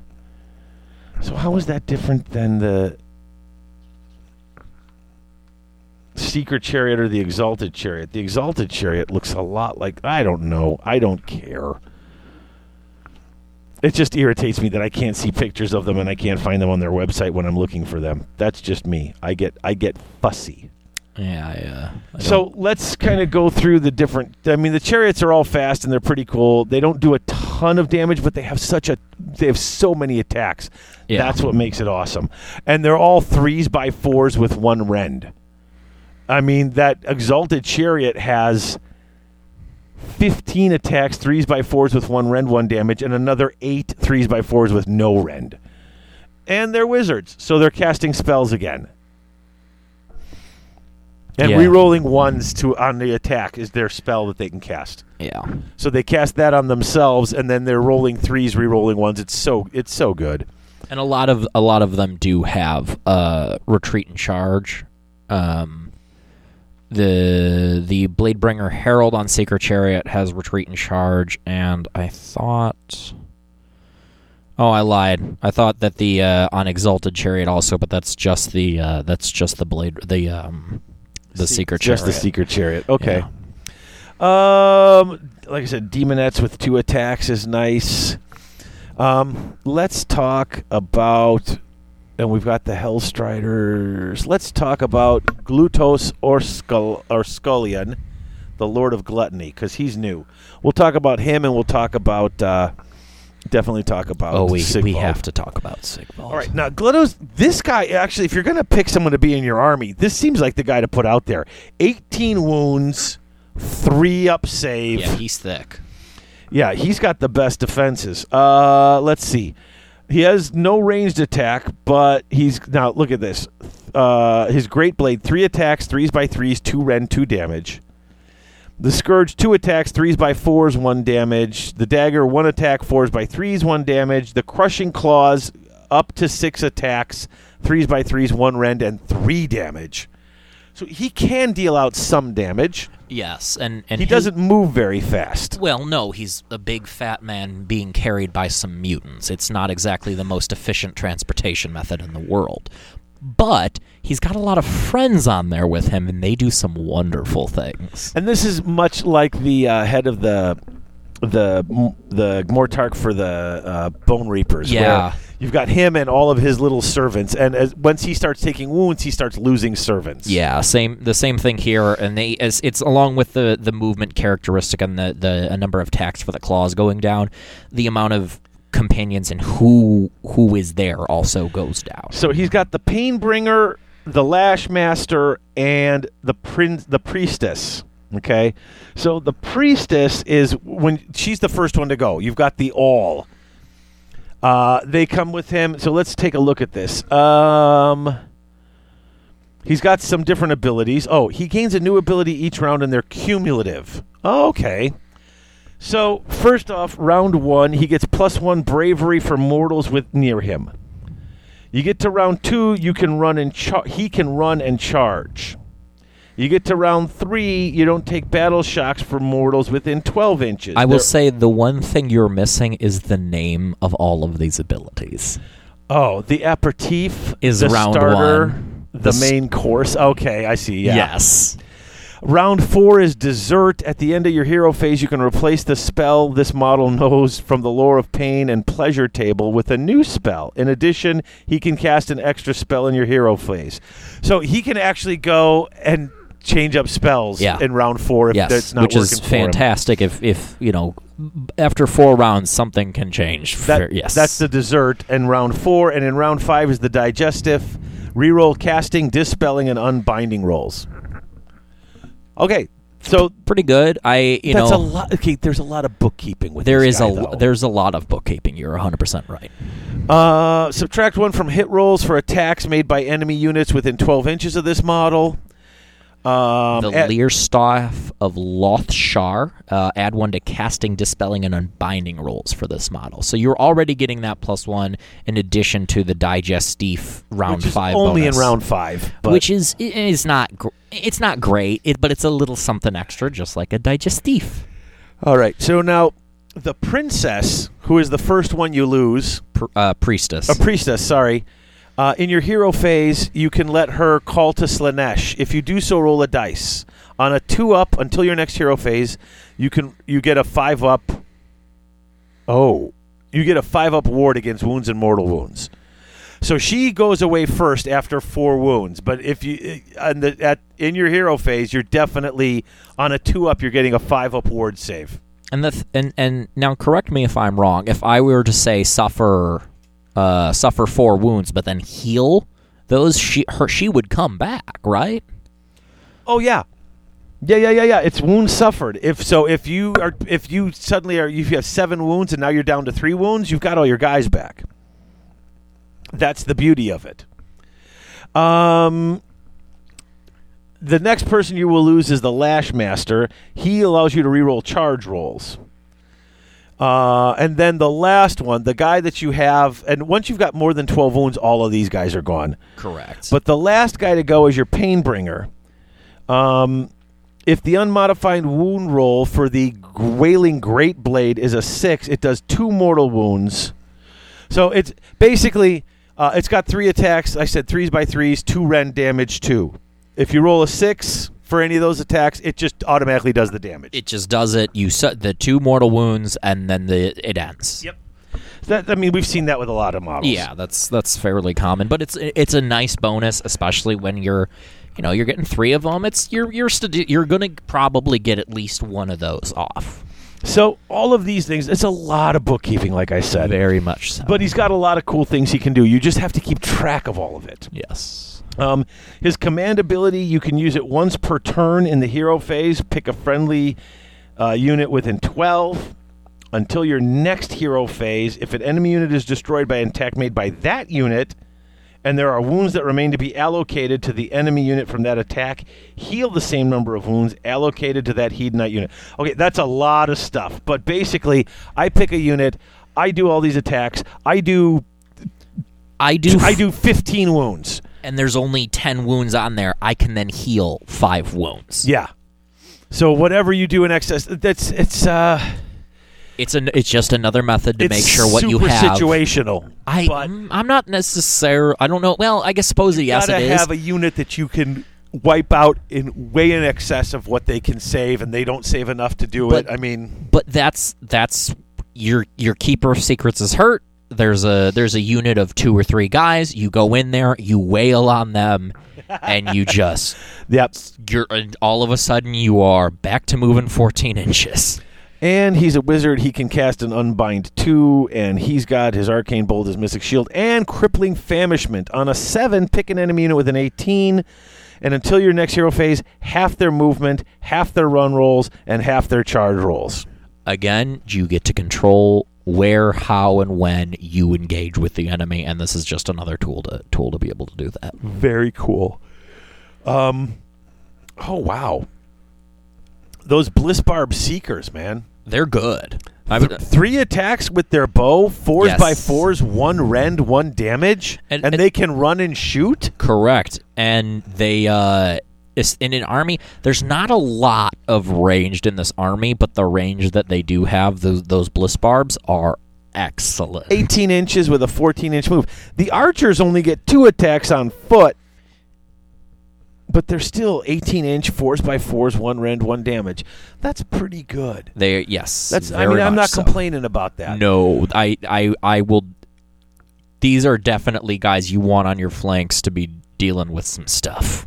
All right, so let's talk about Sigvald. Yes. You know what? Let's get the Shard Speaker quick out of the way. Okay, yeah. Because he's like the new wizard. Yes. And the only thing I want to talk, he's 5 wounds, 5 up save.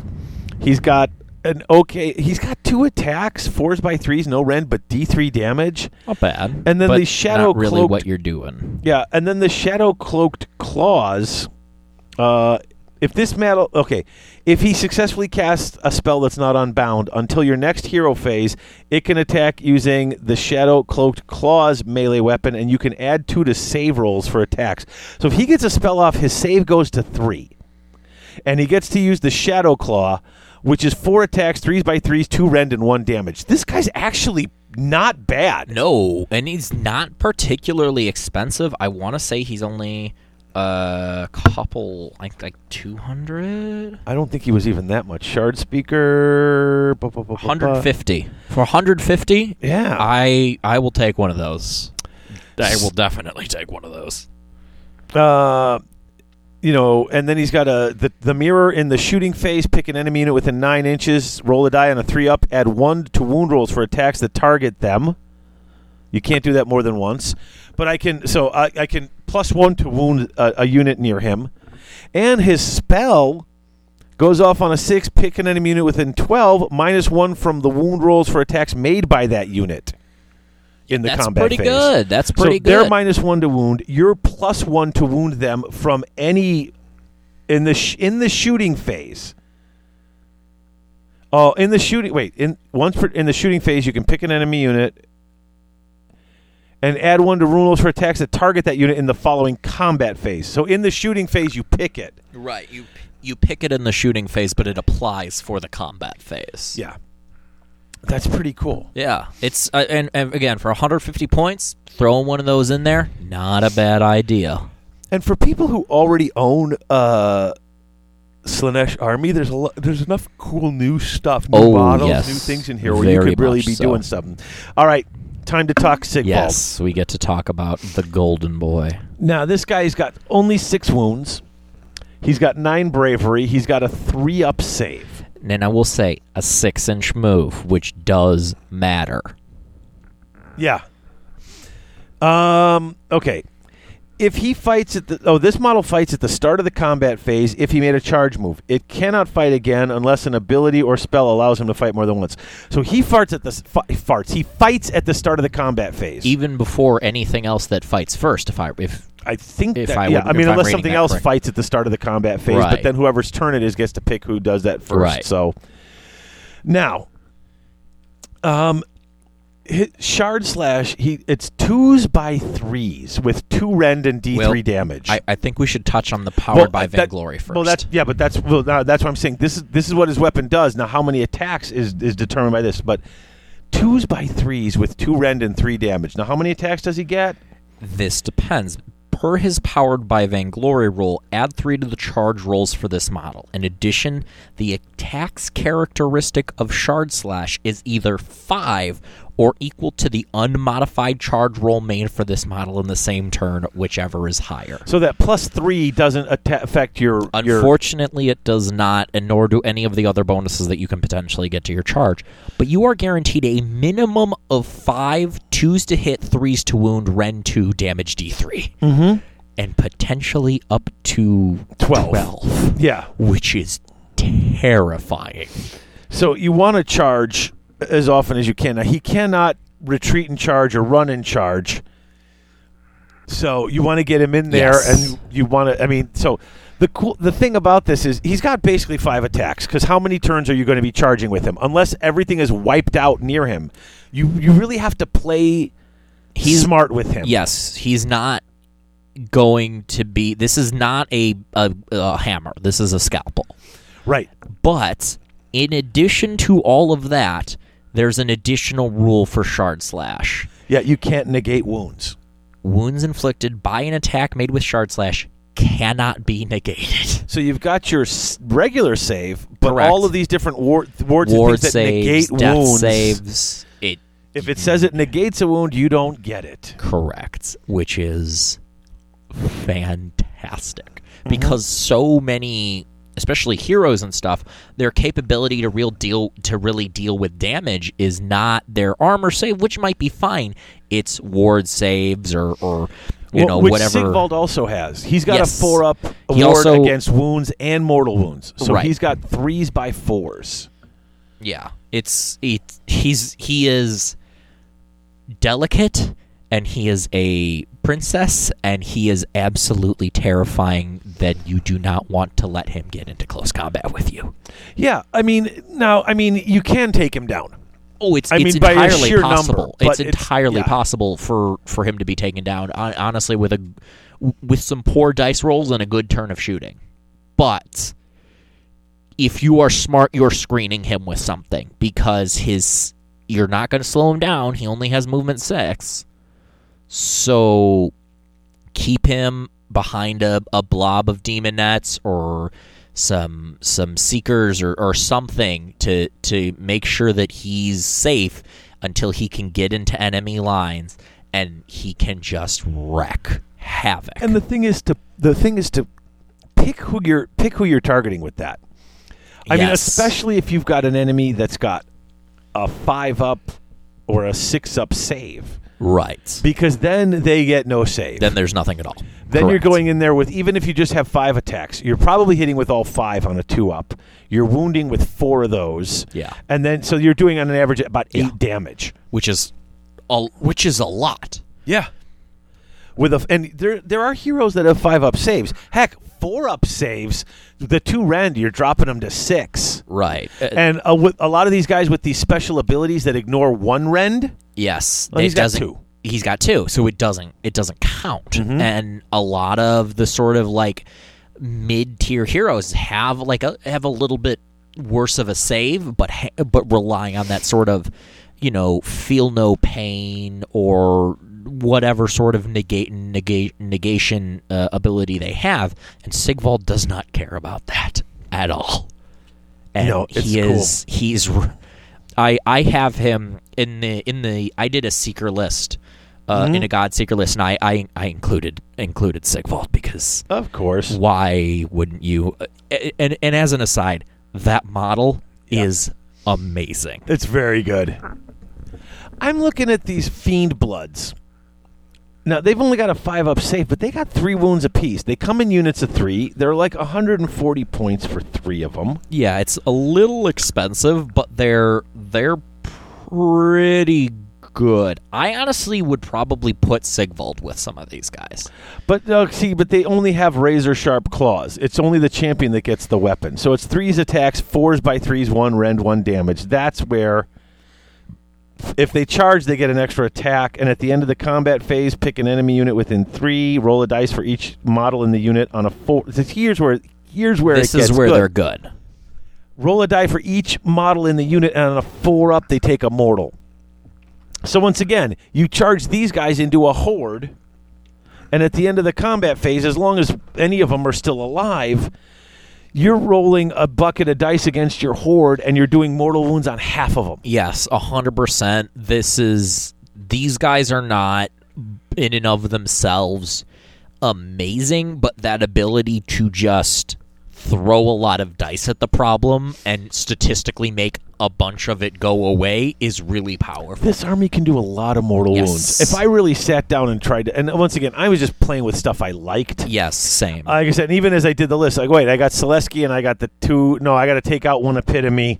In fact, I'm going to put in that mirror, the shard speaker. Yeah, or the shardbringer. I mean, yeah. And then I'll throw in some demonettes, and I was thinking painbringers because they seemed pretty cool. But then I was like, maybe I throw in a couple of Slangor Fiend Bloods in there. And here's the thing, even these guys, they're big old Slangor. They've still got only a 5-up save. They're still kind of glass cannon-y. Yes. But this army excels in, it's like, I'm just going to throw a lot of mortal wounds here and there at you. Things are going to die, and that's fine, because that means you can summon more things. Everything has to be a scalpel. Yes. In this This army. is not a hammer army. No, it's not, because of that glass cannon. Now, you can throw a bunch of demonettes in, and they're going to do a bucket of dice attacks and stuff. 30 demonettes can solve a lot of problems. Yeah. I'm not saying it's a hammer, but there's a lot of nail-looking things sticking out of the ground over there. The thing I think with this army is you've got to watch and make sure what you're picking. Like, you got to know what you're going to use it for, which I'm terrible at, which is why all of my lists are garbage, and I was just like, I just want to take this because it looks cool and see how it works. Same. I would totally have to, sit and play and refine and change up lists with this army. This is an army where one mistake could cost you very poorly. And well, plus, even in my list, as I realized, I only had, I think 9 units.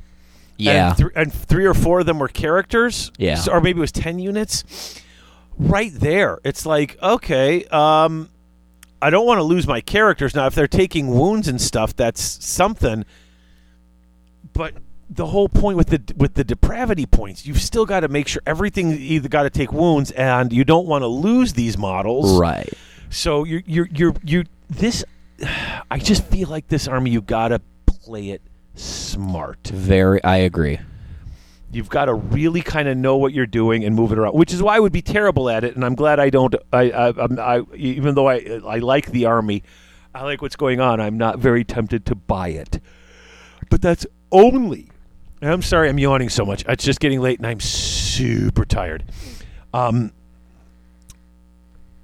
This is totally. So why don't we talk real quick? You know what? I'm going to take one last break.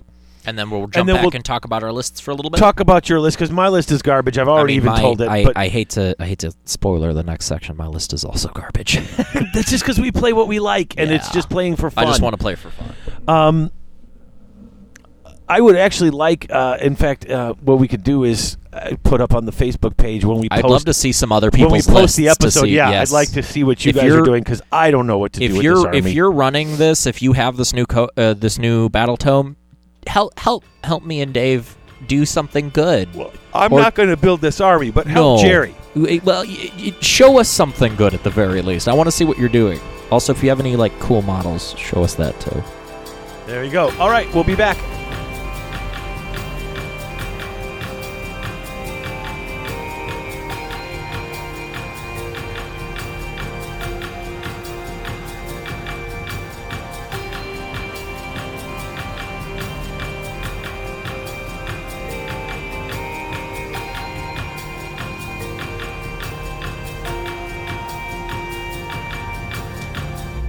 Are you finally looking to start your rebasing project? 6 Squared Studios. Are you looking for some new and interesting resin terrain? 6 Squared Studios. Are you looking for some fancy acrylic counters to keep track of wounds, or maybe some other statistical anomalies? 6 Squared Studios. Maybe you need a new rack for your paints? 6 Squared Studios. Well, then look no further. What you need is 6 Squared Studios. They ship worldwide with domestic shipping for both the U.S. and Canada. 6 Squared Studios.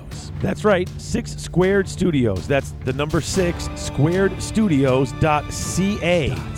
When your gaming needs go beyond your basic dice, tape measure, models, and paints, think 6 Squared Studios. 6 Squared Studios. Now all your base are belong from them.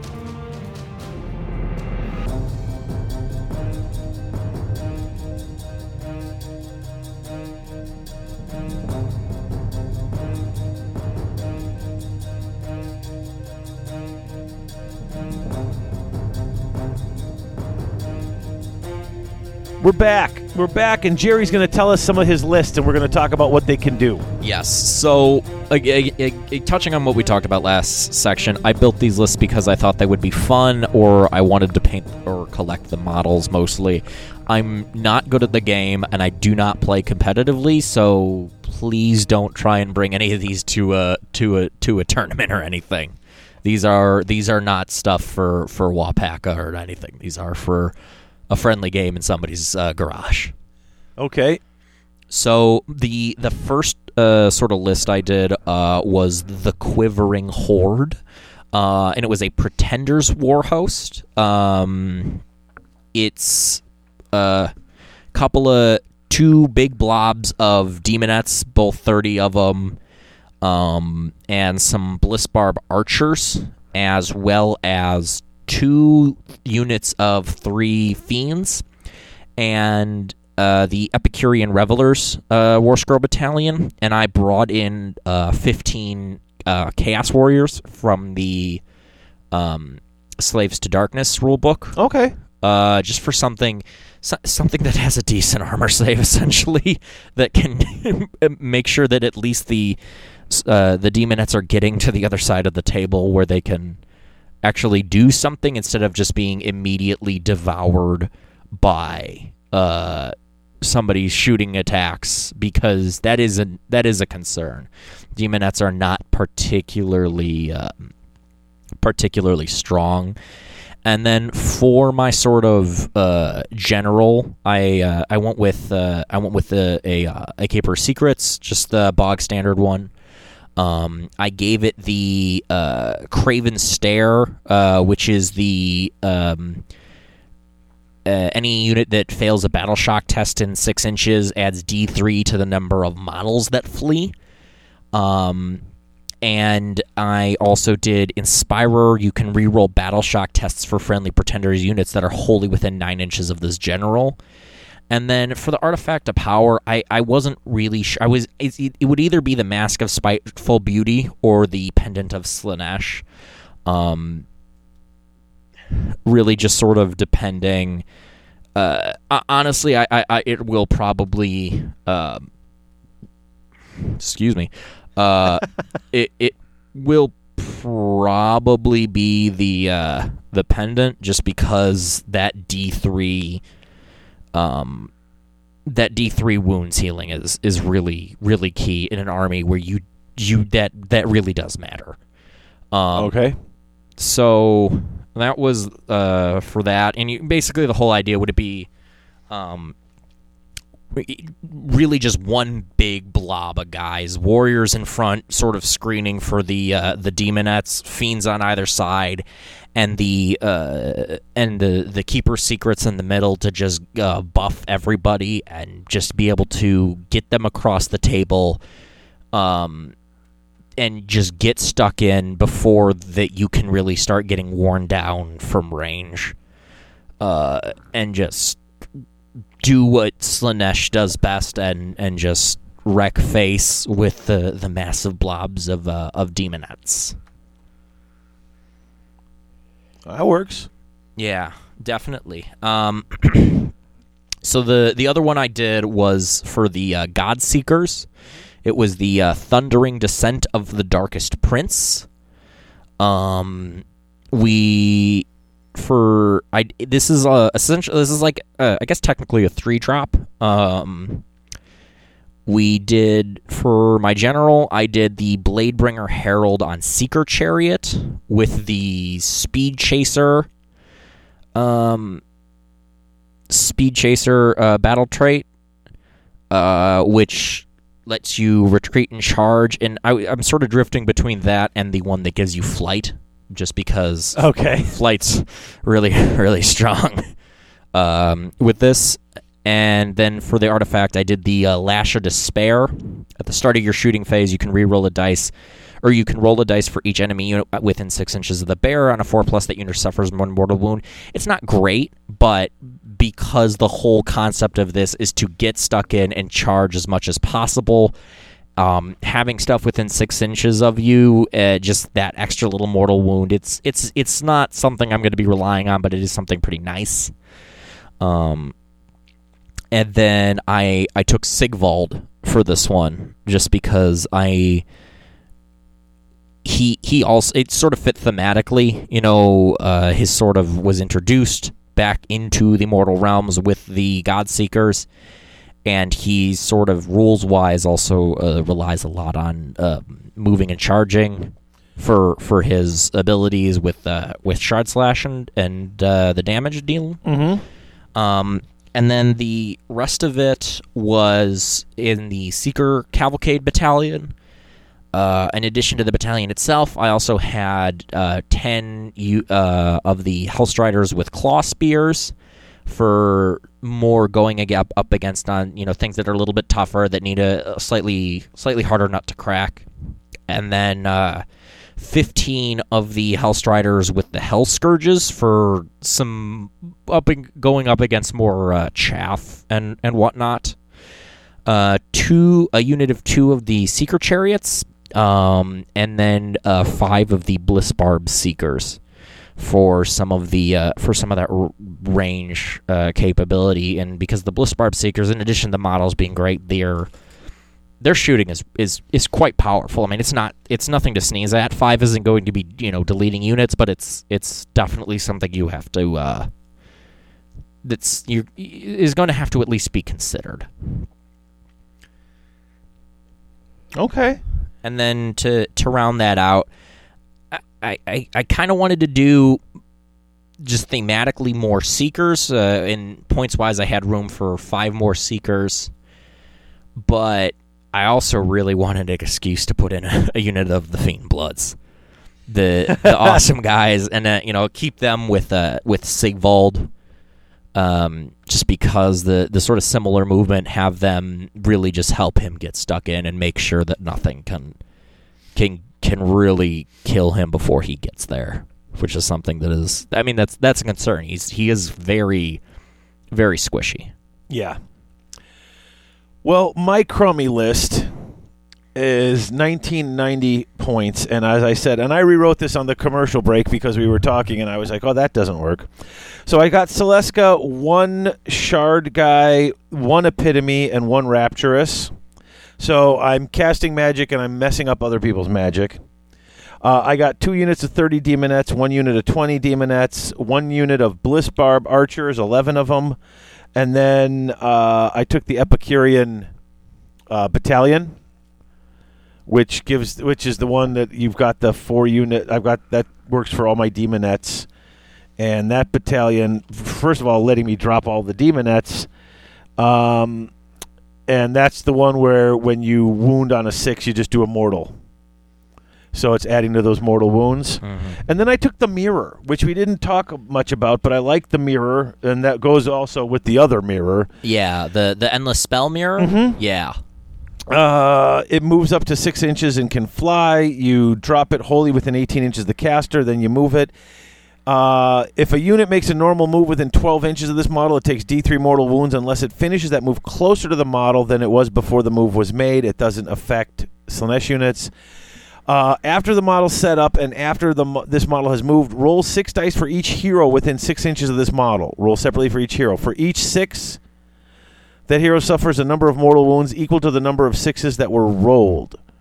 So if you roll 1 6, you take a mortal wound. If you roll 2 6s, that's 2 by 2, so it's 4. If you roll 3 6s, it takes 9, and so on. I just like that whole idea of, hey, let's try to roll 6s and see what happens. Which, again, that's Slaanesh's number. Theoretically, you could get 60. You roll 6 6s, and you can potentially be doing 36 mortal wounds, right? Which you're not going to do. But no, you're not even if going to. Yeah. But it's a fun. But it's it's a that fun thing thing also to where think it's like about. I'm messing with your movement. If you're near Yes. this, you're either going to take mortal wounds or you're going to wind up closer to this thing because Right. it's drawing you in, And it causes you pain to move away from it. And again, with an army that's so reliant on being able to control the battlefield, that's a major. That's very significant. I don't have many. Like I said, I took 4 heroes. I probably could have taken 3 heroes. I tend to take a lot of heroes because depending on the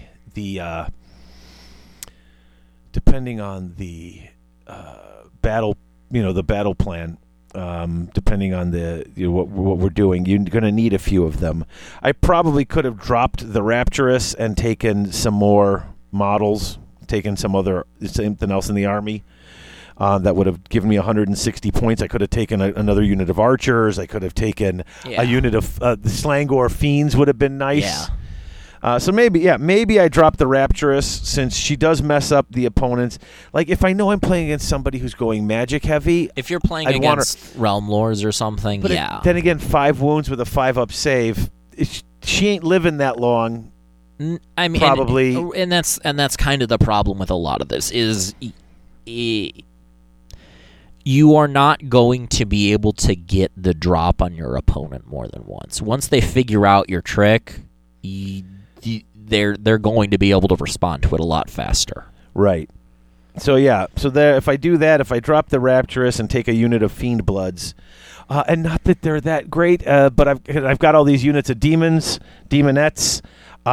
But I just kind of like it. In fact, if I was smart, I would look at that battalion. I disagree that you say they're not that good. I think they're actually really strong. They potentially really strong. They can die really quick. Yes. But potentially absolutely. Throwing them against the right unit, absolutely. And that's, that's why you do them in 30, because there's going to be a bunch of them that are going to bite the dust before they get to the other side of the field. But the ones that do get there they're gonna mess some stuff up. Yeah, and so what was the other thing I could take with the demonettes? Hellflayers, chariots, or fiends, and I'm not interested in taking any of those right now. But that's my stupid list. I'm just looking at it. This is to me. You got some Slaanesh heroes doing their cool stuff, and you got a lot of demonettes because that's what demonettes. I mean, they're the backbone of the army. Hold on, now I do have a question. We talked about this on the break, and I'm hoping that a listener might be able to help me because I don't know. So, okay, the battlefield role is battle line for demonettes, but then for the Bliss Barb Archers, the Hellstriders with Claw Spears and the Hellstriders with Hell Scourges, it says battle line in Slaanesh army. Is this not a Slaanesh army? Like, I mean, there's battle line if a Lord of Pain is your general. There's battle line if you're a Godseekers. But battle line in Slaanesh army. Like, I thought this is a Slaanesh. Oh, my goodness. I thought this was a Slaanesh army. I mean, does it change from a Slaanesh army if I pick Invaders, Pretenders, and Godseekers? No, because it says it's a Slaanesh army. So I don't understand. I don't get what that means. Like, why would it say it over there instead of just being battle line? Unless it literally means that you didn't pick one of those. But even then, they don't lose the Slaanesh keyword. They still have that. My interpretation sounds as though I have some sort of verifiable evidence. What that made me think was that is for if you're taking them as like allies or something. But I don't think allies can Count. be. I mean, are you talking like what? What's the other Slaanesh? There's not another Slaanesh book. I mean, if you're doing, you can get things that have the Slaanesh keyword if you're doing Slaves to Darkness. But is that a Slaanesh army then? I don't know. I don't think so. That's where I got confused. If anyone can help us here, because I mean, if Alex was here, he would know the answer. Oh, I'm sure but he would he's know not immediately. here. But he is, and he so, had like a life to go do. Yeah, I know. Great having Yeah. a life. But I think that's about it, isn't it? Like, I really can't think of anything else that I've had a we lot of haven't fun touched talking on. about this, Yes. but we've been talking for several hours, and I kind of want to. I got to finish my homework and go to bed. Like, I hate to, so. I have been up since about 4 o'clock this morning, and the caffeine's starting to run out. So. Yeah, same here. So, okay, folks, I hope you've enjoyed this. I hope this has made you want to play Hedonites. The lore, at least, and plus, there's so many cool models. There's so much cool stuff. This army kind of just hits all the right ways. I still feel it's a bit finessey. I still feel it's very much finesse. I still feel if you screw up, this army's going to just get deleted because of the low saves. But outside of that glass cannon, if you know how to play glass cannons, this is the cannoniest and most glassiest, and the glass if you want to challenge, colors. Go for these guys. I mean, and I don't even necessarily just mean that on the tabletop, although that is important. I mean that in terms of painting and modeling and writing thematic stories and all that, the awesome stuff that this hobby lends itself to, because there's so much room for that in this army. And I've still only got 8 units. Like, I feel maybe I need to take fewer demonettes, get a few more units so I can summon some more stuff. I don't. Once again, you'd have to play this army to get that feel for it. Yeah, I don't definitely. know. I do feel like I'd be summoning stuff up. 100%. These guys are going to do damage, and they're going to do damage, and they're going to take damage. Yeah, so maybe I can summon. Hey, throw a couple of Keeper of Secrets up. Maybe I don't need that many. Maybe I don't need that many heroes because I'll get a quick Keeper of Secrets. You can get a couple out there. A cheeky Keeper, throw it in there. All right, folks. Next episode, I think we're covering Daughters of Cain because I've barely finished reading it. Why not talk about how dumb I am at it? All right, so until next time, folks, I do want to thank all of our Patreon patrons. I don't want to forget to thank them, those people who are part of the 1%. Our associate producers, Dwight Sims, Christopher Sanders, AJC, Opie, and Big Jake. The executive producers, Colin Miller, Alex Graham. Our newest patrons, Graham Seabrook, William A. Scott, and Chad Strunk. Thank you all for becoming part of this 1%, almost 1% of the listening audience that makes this show and all the cool things we do on it possible. Thanks to our sponsors. Thank you guys for listening. Thank you, Jerry, for coming on and doing this and hanging out at my house for 4 flipping hours. It has been an absolute pleasure. I'm glad. Yeah, I see what you did there. I see what you did there. And we're so tired now we're going to get the pain. I got you. All right, folks. Until next time, only the faithful will be triumphant. Only the faithful will stand when all others fall. And only the faithful will know no despair except in failure.